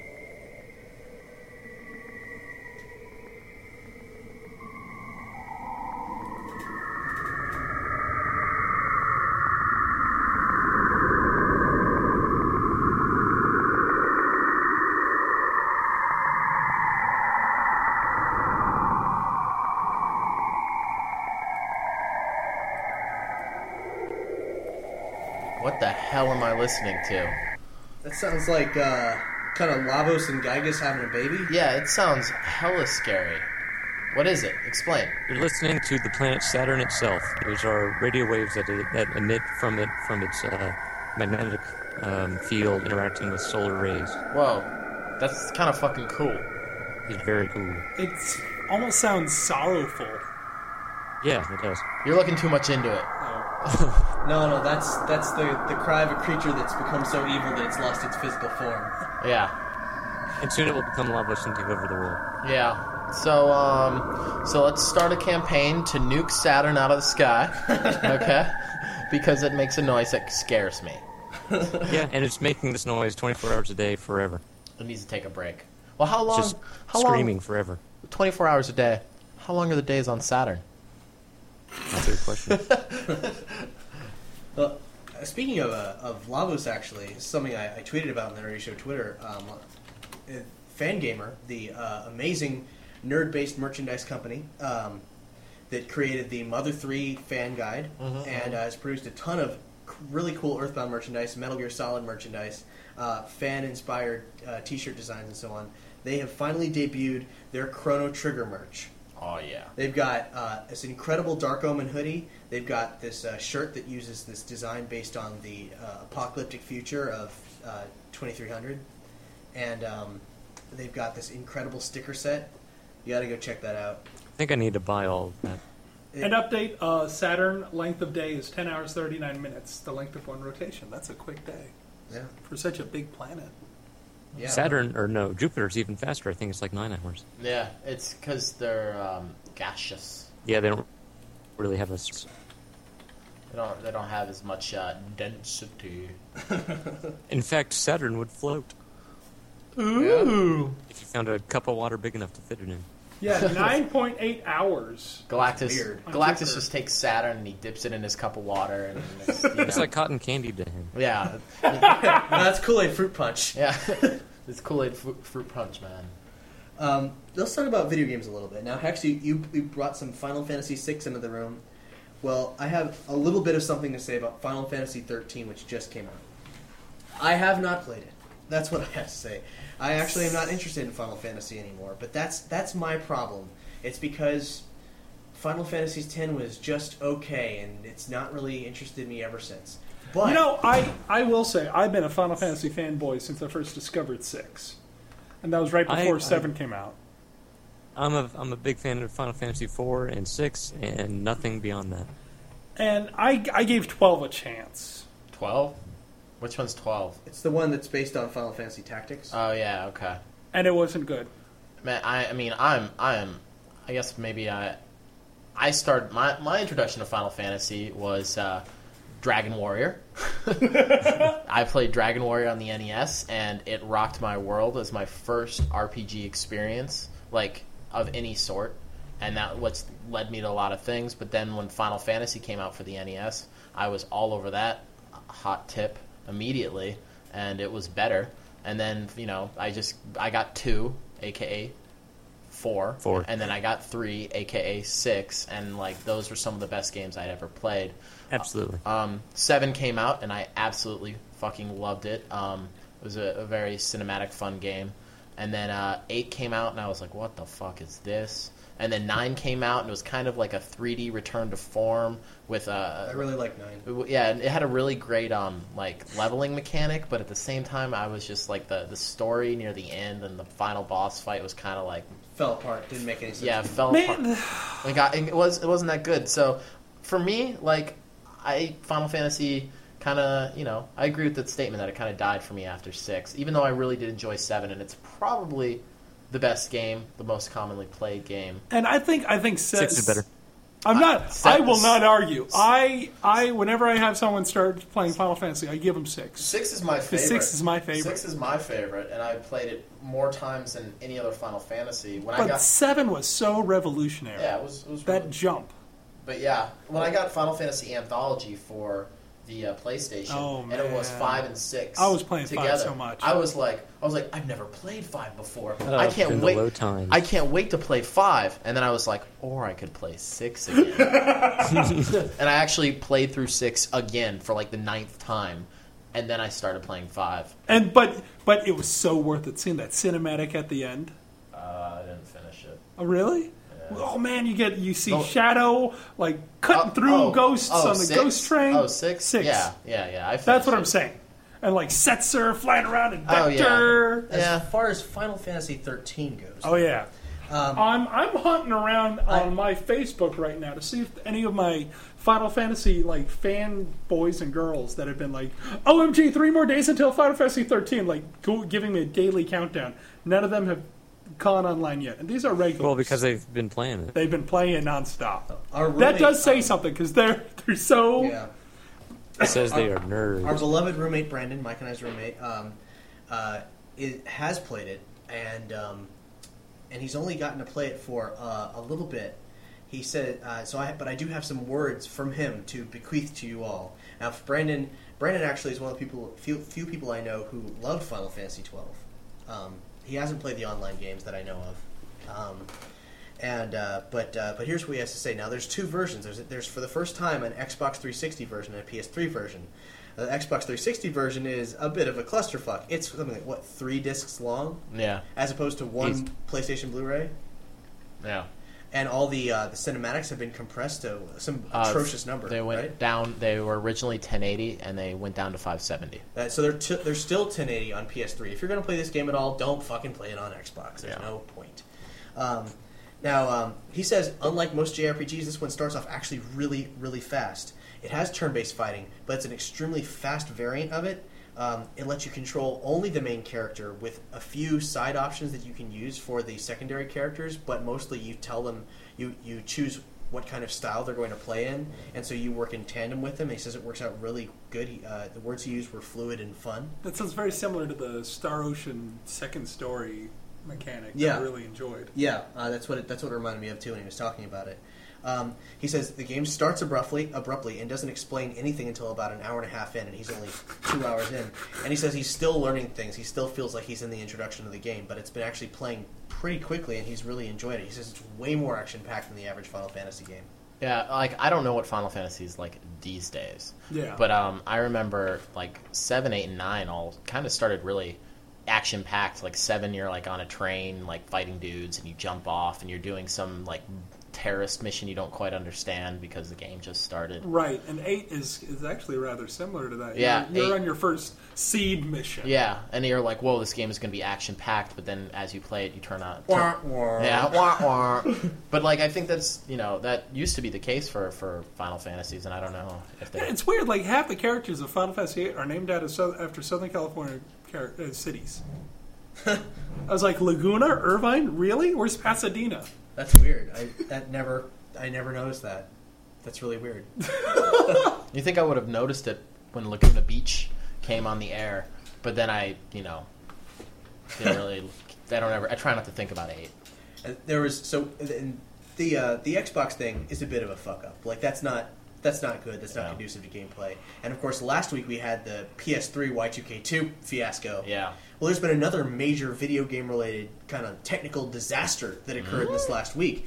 Assassin's Creed 2 and Ubisoft's new DRM policy, where they have to play Assassin's Creed on the PC, it has to be connected to the internet in order to preserve the fact that it's a original copy, and in requiring to be attached to the internet and communicating with their DRM servers, it must at all times be communicating with the DRM servers, or else it won't play. Yeah. And if the DRM servers are down, you can't play your game, kids. Wow. If your dog trips over your Ethernet cord, you hope you saved recently. Yeah. And so this is Assassin's Creed 2 and also Silent Hunter 5. And this over the weekend, it went dead for a large number of players. First, they said that it was due to too much high demand, but then Ubisoft said it's because they were attacked.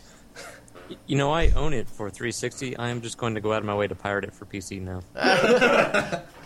Just to fuck them. Yeah. Well, like, it was, it took them, like, an extra day, the hackers, to crack it. So it, like, granted, usually a game is leaked and hacked the day before it comes out. So good job at making those DRMs. You slowed them down by a day or two. Yeah. Nice job, guys. Yeah, and now you made money something... well spent. Yeah, you made something almost unplayable for the people who will pay money for it. Yeah. Unplayable for the rest of the game's lifetime. Yeah. To stop some people from stealing the game who were never going to buy it anyway. Yeah. So you lost no money.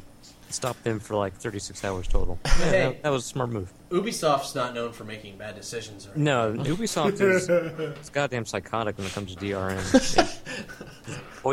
It's like they have two choices.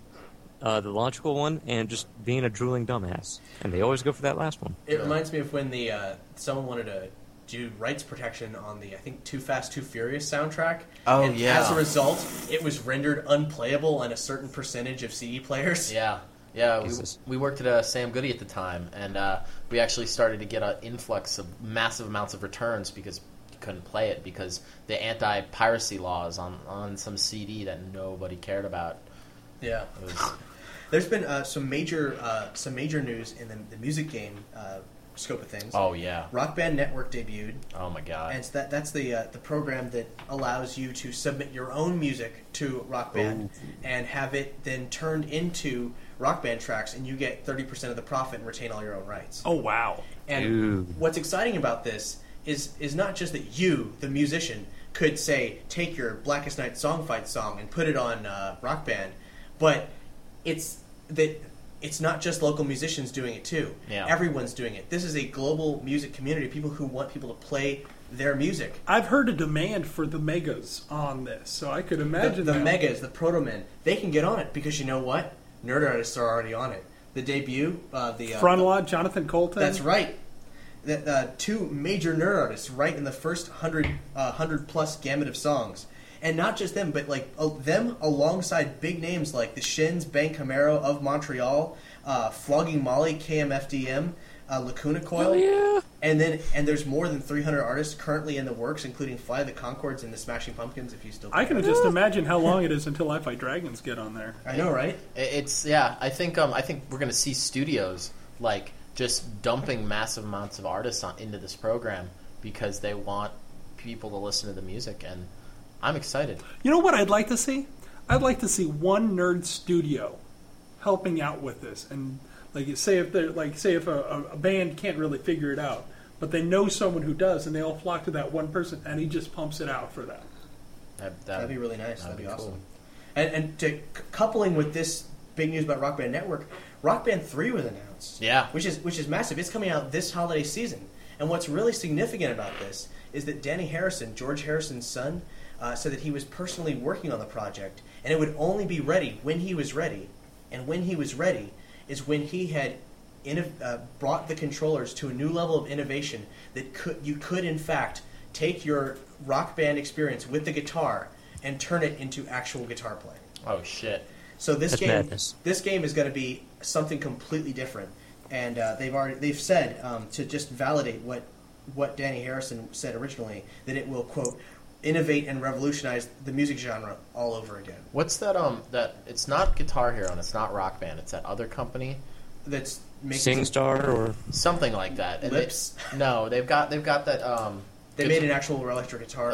Actual electric guitar. I don't know the details on that one. Yeah, I've heard about it though.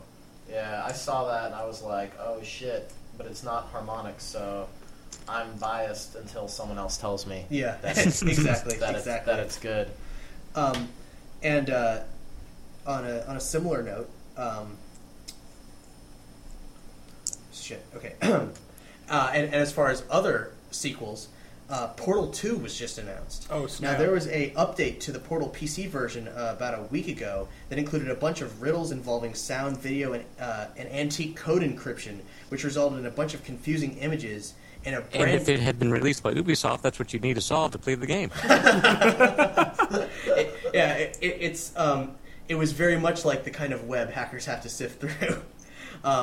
And you got some really cool decoded images, which we have a link to on nerdshow.com, but also a new ending to Portal, a brand new ending. What? That there's also a link to that video on the website. Whoa. And all this pointed to this announcement of Portal 2, which, oddly enough, was an announcement leaked through Game Informer magazine. Wait, that annoying thing that they... Sponsored by that GameStop? Yeah. And magazines are dead as far as video game news goes. They're completely dead. They don't get information out on time. Everything's happening snappy. But they got an exclusive. And this must be the first in a trend, because another magazine revealed something major. Nintendo Power dropped Scribblenauts 2. Scribblenauts 2? Oh my god. These were both exclusives with the magazine. Very, very weird.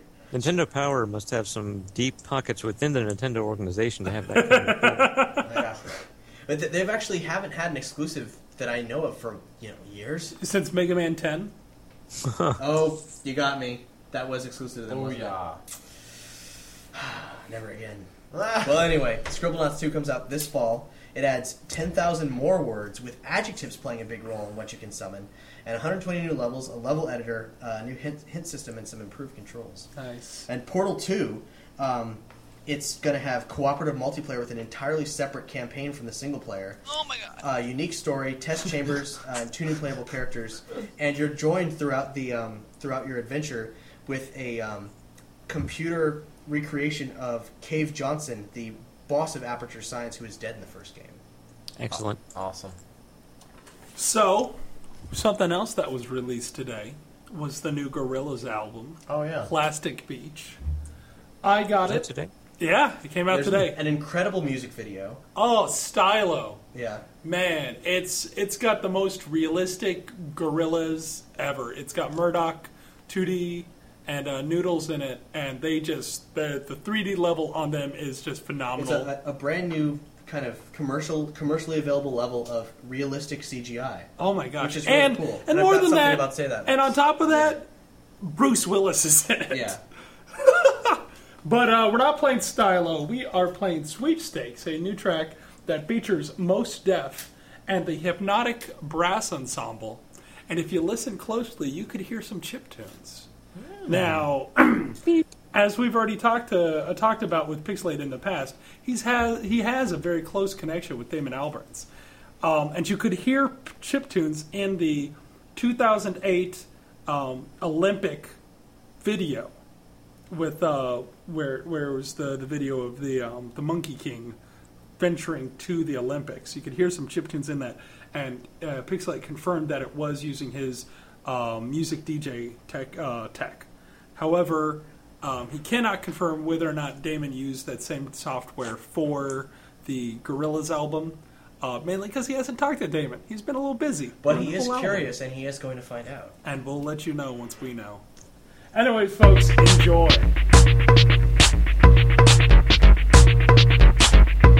Payday, you're a winner. Payday, you're a winner. Keep cool for my line. Scare money, broke money. More money, more money. So sunny, cloud breaker. Shine, make a wave runner. Wild motherfucking drummer. You can get it how you wanna. There's math and there's dealers and players and me. They say that they win is okay, well let's see. You pay, you play. The rules of the trade. The math of the days. The times and the age. What you want, how you like. Aim high, man, why not? Some moon story, y'all. Each and all of y'all's. Mathematics and dealers and players and me. They say that they win is okay, well let's see.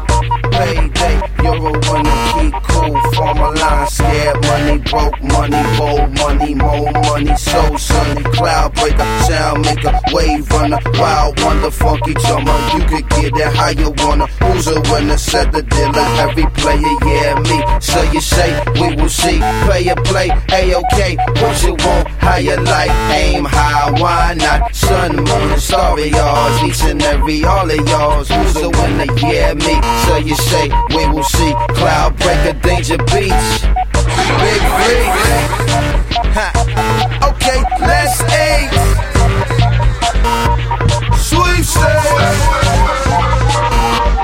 You're a winner. Sweepstakes. You're a winner. Sweepstakes. You're a winner. Sweepstakes. You're a winner.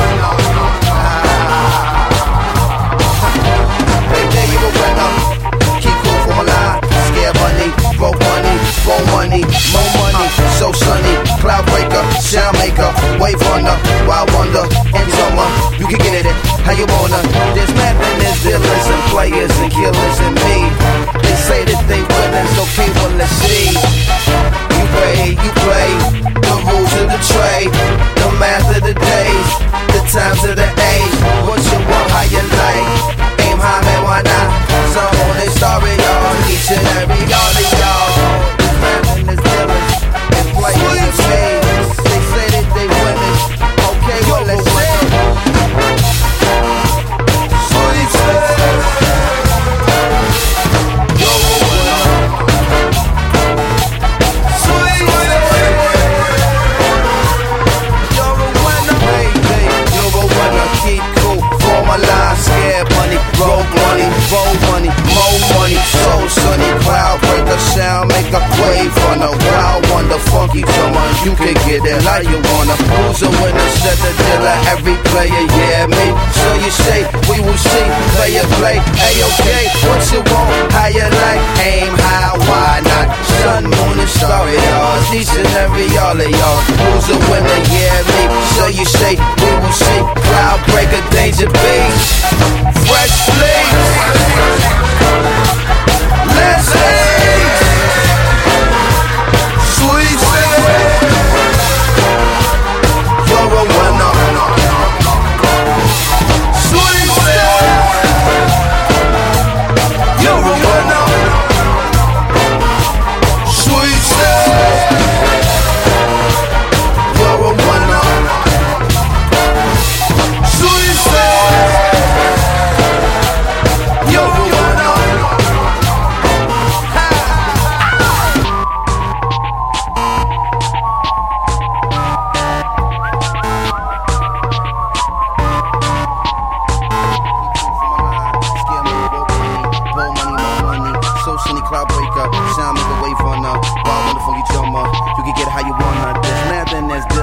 players and me.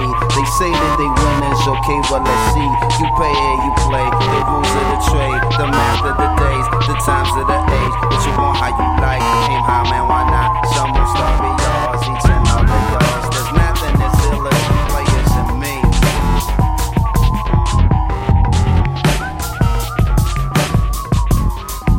Yeah.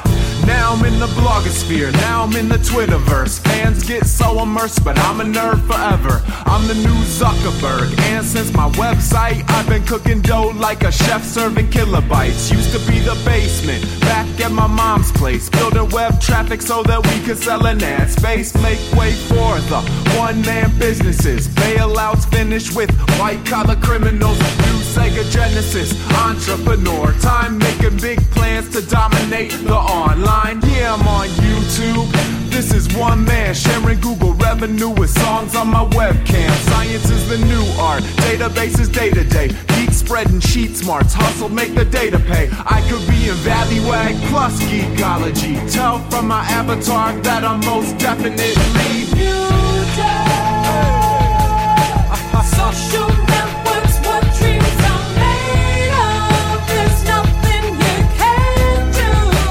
Now you're the new dog. This VC money is brand new. The geek is now damn cool. Let's hear it for new dogs, new dogs, new dogs. Catch me up in TechCrunch, right on the homepage. Hell, I'm on Gizmodo in a photo about a phone craze. And I'm up in Mashable. Weekend trip to New York, Bar Pity, One Oak. Parties full of new dorks. Now I'm pitching business plans from the backs of napkins. Microlend to Africans, monetize Kazakhstan. Catch me up on LinkedIn, dog. CEO, you can see where I be with the IPO. Now I'm up in skinny jeans, now a hipster's lurking. Used to be a reject, but now I'm steady jerking. Now my glass is mainstream, now the girlies eyeing me. Popular kids copy me, the new swag is irony. Coming from the small time, girls couldn't find me. Now I scale models like I climb on top of Heidi. Starting big trends with the tweets that I pass on. You should follow me, cause I'm friends with Ass Tom. Social networks, what dreams are made of. There's nothing you can't do.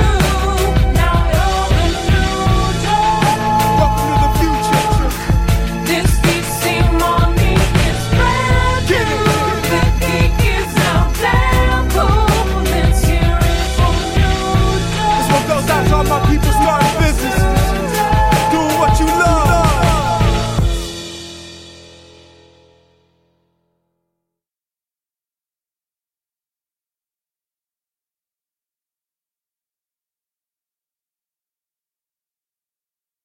Welcome back. What we just listened to was a new track that is blowing up on the YouTube.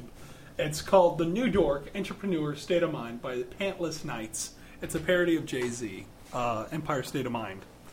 And it's fun. It's all about a new dork getting money by exploiting the social media explosion. Whale penis. It's going to be the whalepenis.com. That's my new site. Get together and talk with other marine aficionados, if you know what I mean. And talk about Echo Junior porn. Echo Junior porn. A favorite of the OC After Dark gang. Who we will get to hang out with next week for the Pokemon episode. That's right. Thank God I'm 800 miles away. I'm going to be wearing my Pikachu suit. Yeah, you know, because Spark Gold and paint, Cold folks. Silver are coming out. It is just yellow paint. Now, not much along the lines of nerd music news, but if you are anywhere near the San Francisco area, you desperately need to go to 8-Bit Pimp, the A-Rival CD release party this Thursday. It is, where is it? It doesn't really say where. Oh, it's at the DNA Lounge. Well, that's awesome. Appropriate. $9 pre-sale, $13 at the door, but it has some of the best chiptunes today. Glowmag, Compute Her, Crash Eater, Star Paws, XK, and A-Rival. They are all phenomenal chiptunes artists. I know that Doc Pop is going to be hanging out there, and I'm sure other Nerdy Notables will also be over there. So if you are not doing anything this Thursday and you're in that area, you better be over there hanging out at 8-Bit Pimp. It's And of course, amazing. if you're anywhere near Austin, Nerdy Show's Protoman show, free Protoman show that we're sponsoring in Austin, Texas at South by Southwest is next week on the 19th. And that Wednesday is the Nerdcore Night. Nerdcore Night. Oh my gosh! And before that, a free Consequence of Sound party. Consequence of Sound being the blog who's putting on the Protoman party that we're sponsoring. You can go to nerdyshow.com for all the full details on that and my really cool Twin Peaks fan art poster I made for it. Because the second group on there, the second headliner under Protoman, You Say Party, We Say Die, they have a single out called Laura Palmer's Prom. Oh, so that's kind of what brought that about. That's awesome. Interesting. I wondered why that was the art. I just was into it, so I didn't question it. I was just That happens a lot for you. Yeah, I'm just like, oh, whatever you're doing back there, I'm not used to it, but just keep going. I'm into it. Something that exploded on the internet this last week, a bomb, which is really cool, is the new OK Go video. Oh my gosh! They built a gigantic Rube Goldberg device, one of those things triggered by dominoes and falling objects. And it's called a mousetrap. Yeah, like the board game Mousetrap. And that's Mr. Goldberg invented that. And it just goes throughout the whole video, and amazing things happen. I don't know if it's a record setter. It probably isn't, because people made Rube Goldberg machines forever, but it is. I think it's a record setter for, coolest Rube Goldberg thing in a video for music. Man, I love when it has the TV of their old video. Yeah, from the last album. And it flies down, and then it's smashed by a sledgehammer. And OK Go's new album, Of the Blue Color of the Sky, is amazing. I did a review for it a few months back when it came out, and I've been listening to it ever since I got the press copy of it. I liked OK Go before. I liked them a lot. But now I really love OK Go. This album is amazing. It's easily the best album that's come out this year so far. I have to say, I cannot stop listening to it.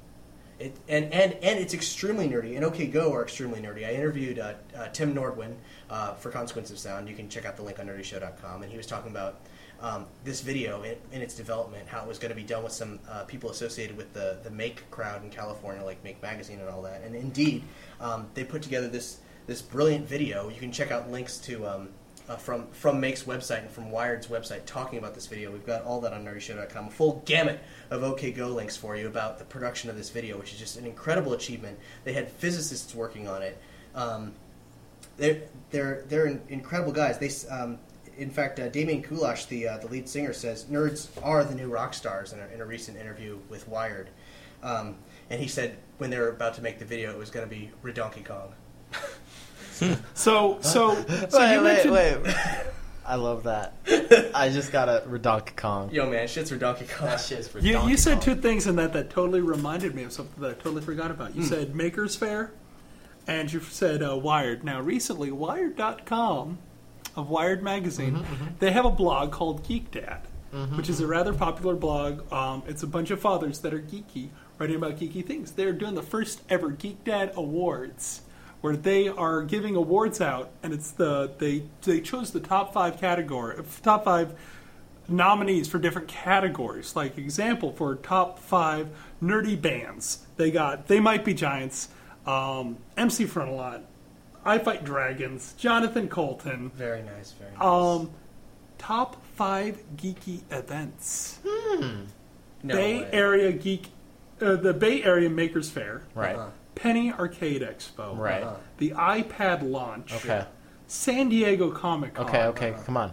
And Nerdapalooza. Fuck yeah. That's fucking That's awesome. Hex. All right, guys. So I know you're not our personal army or anything, but I'm just saying. All right. You're Brian's personal army. Also linked will be a vote. Go vote for Nerdapalooza as the #1 geeky event of 2009. That is massive, man. Oh my god, people. I'll suck your dick. Please go vote. Vote for Nerdapalooza. Or he won't, depending on which one you want. Yeah, you can make him do it, or to stop him from doing it. Right. You can get the guarantee that I will never suck your dick, or you can get which. I'm so glad I voted. Big value. Yeah. Trust me. Just choose your own adventure. Right? Yeah. But yeah, that's. I was so excited when I saw that.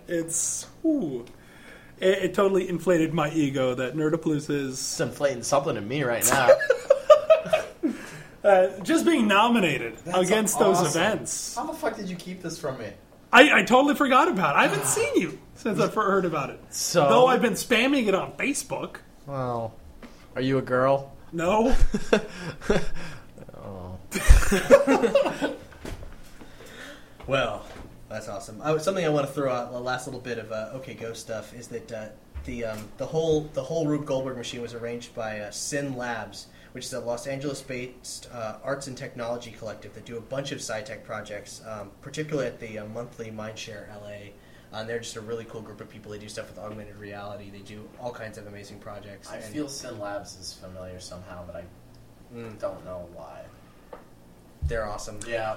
And OK Go's album is based on the title of it, Of the Blue Color of the Sky, is based on a pseudoscientific novel or text from the 19th century about how blue glass and the light passing through it was a cure for damn near anything.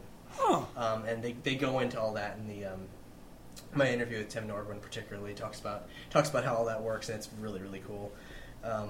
They are mainstream hardcore geeks making amazing and fucking incredible music, and I love it.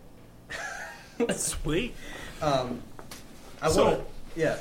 I was just going to say we don't have so much more time, so I wanted to definitely make sure that we pimped the Blackest Night. Yes, song one more fight. time. Blackest Night song fight, guys. You have all the month of March. The rules are on nerdshow.com. There's a graphic now to inspire you. Now it's official. Yeah, the shit's real. Before it was just kind of bullshit. Now it's real. And by all means, if you know anybody who'd be interested in this, regardless of whether or not they read comic books or whatnot, just like spam this. Explain the concept to them and then have them just run with it. Because think about how cool this is and how much you want to hear awesome tracks. Make it happen. If you really like a nerdy band and you want to see them perform at Nerdapalooza, get them to do a track, get them to win, and they'll have a spot waiting for them. Mm-hmm. Nice and warm. Michael, see to it. Oh, God. Oh. So, I can lay out a couple bits of tech news, a couple quick bits, really quick, because I know we're... Wait, I need the tech news theme song, though. Brian, if you please, play us to the floor. Yes, sir. Oh, we're waiting for the beepity boop. No? You won't do it? No. Wow. You burned me, man. No science theme. Fine. That's what you get for thinking. That's what you get for thinking Brian's your freaking dancing monkey. Fuck you. Fuck all y'all. Well, you want you ain't getting no tech news. What's going? Cut it. I don't want to hear it. Hey, wait. Hex? Yes. Oh, there it is. Cool. You stood for somebody. I used to be your number one. Now you're nothing but his number two.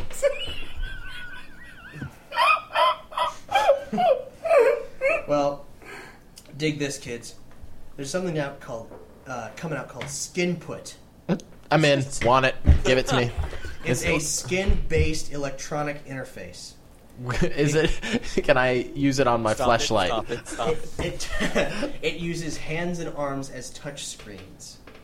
It's been developed by Carnegie Mellon University and Microsoft Research. What? It works by detecting the various ultra-low frequency sounds produced when tapping different parts of the skin, and allows users to control audio devices, play games, make phone calls, and navigate hierarchical browsing systems. The keyboard and other graphics are beamed onto a user's palm or forearm from a Pico projector embedded in an armband. Oh, I have seen pictures of this. There are pictures of it? I haven't seen pictures. Or like theoretical pictures of what it would look like. But it was like so sketches? But no, it was like a there was like a it light. Beams a display on your wrist. A display on the wrist, and there was a now, phone. see, if the display came from like some kind of camera projector system that was cybernetically implanted in your amazing cyber eyes, then I'm down for it. Yeah. Yeah, this all this sounds like some Grinder Warren Ellis. Well, and what the weirdest thing about this is that the reason that the science exists is because the different locations of skin are acoustically different from each other. Like that's weird. Who the hell figured that out? I know. I want to give him a French Skin kiss. freak. I'm at Science McGee. Yeah, Science McGee. He's over there collecting skin. Oh. That'll be it. I'll give you guys that one. I mean, I've got a whole stockpile.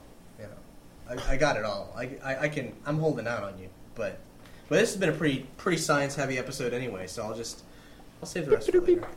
And what's the track we're closing on, Cap? We are closing on Isao Tomida's Arabesque No. 1, the Claude Debussy song that opens and closes The Star Hustler. So, remember, Nerdy Show listeners, keep looking up. Because something's going to fall on you. Star Hustler. He's gonna come and get you. Star Hustler. I have been Cap. Triforce Mike. Bye, I'm Hex. And I'm Brian. Thanks for listening, folks.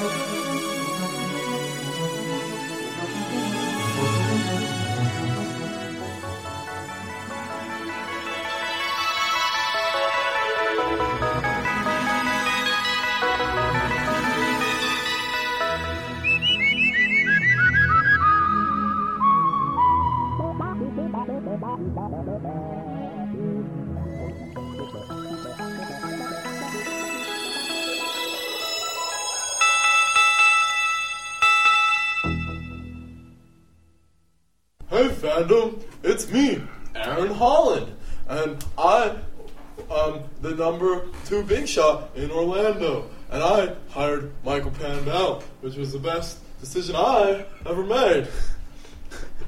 I want to thank you all for listening. Nerdy Show is brought to you by a comic shop, Nerdapalooza, at the Oviedo branch of Play and Trade. If you have questions and comments or complaints, please feel free to send them to info@nerdyshow.com. Feel free to listen to more episodes of Nerdy Show at nerdyshow.com or the iTunes Store by searching for Nerdy Show. Don't forget to follow us on Twitter at Nerdy Show. There, I did it without being racist. Are you happy? I'm Aaron Holland and I'm a racist.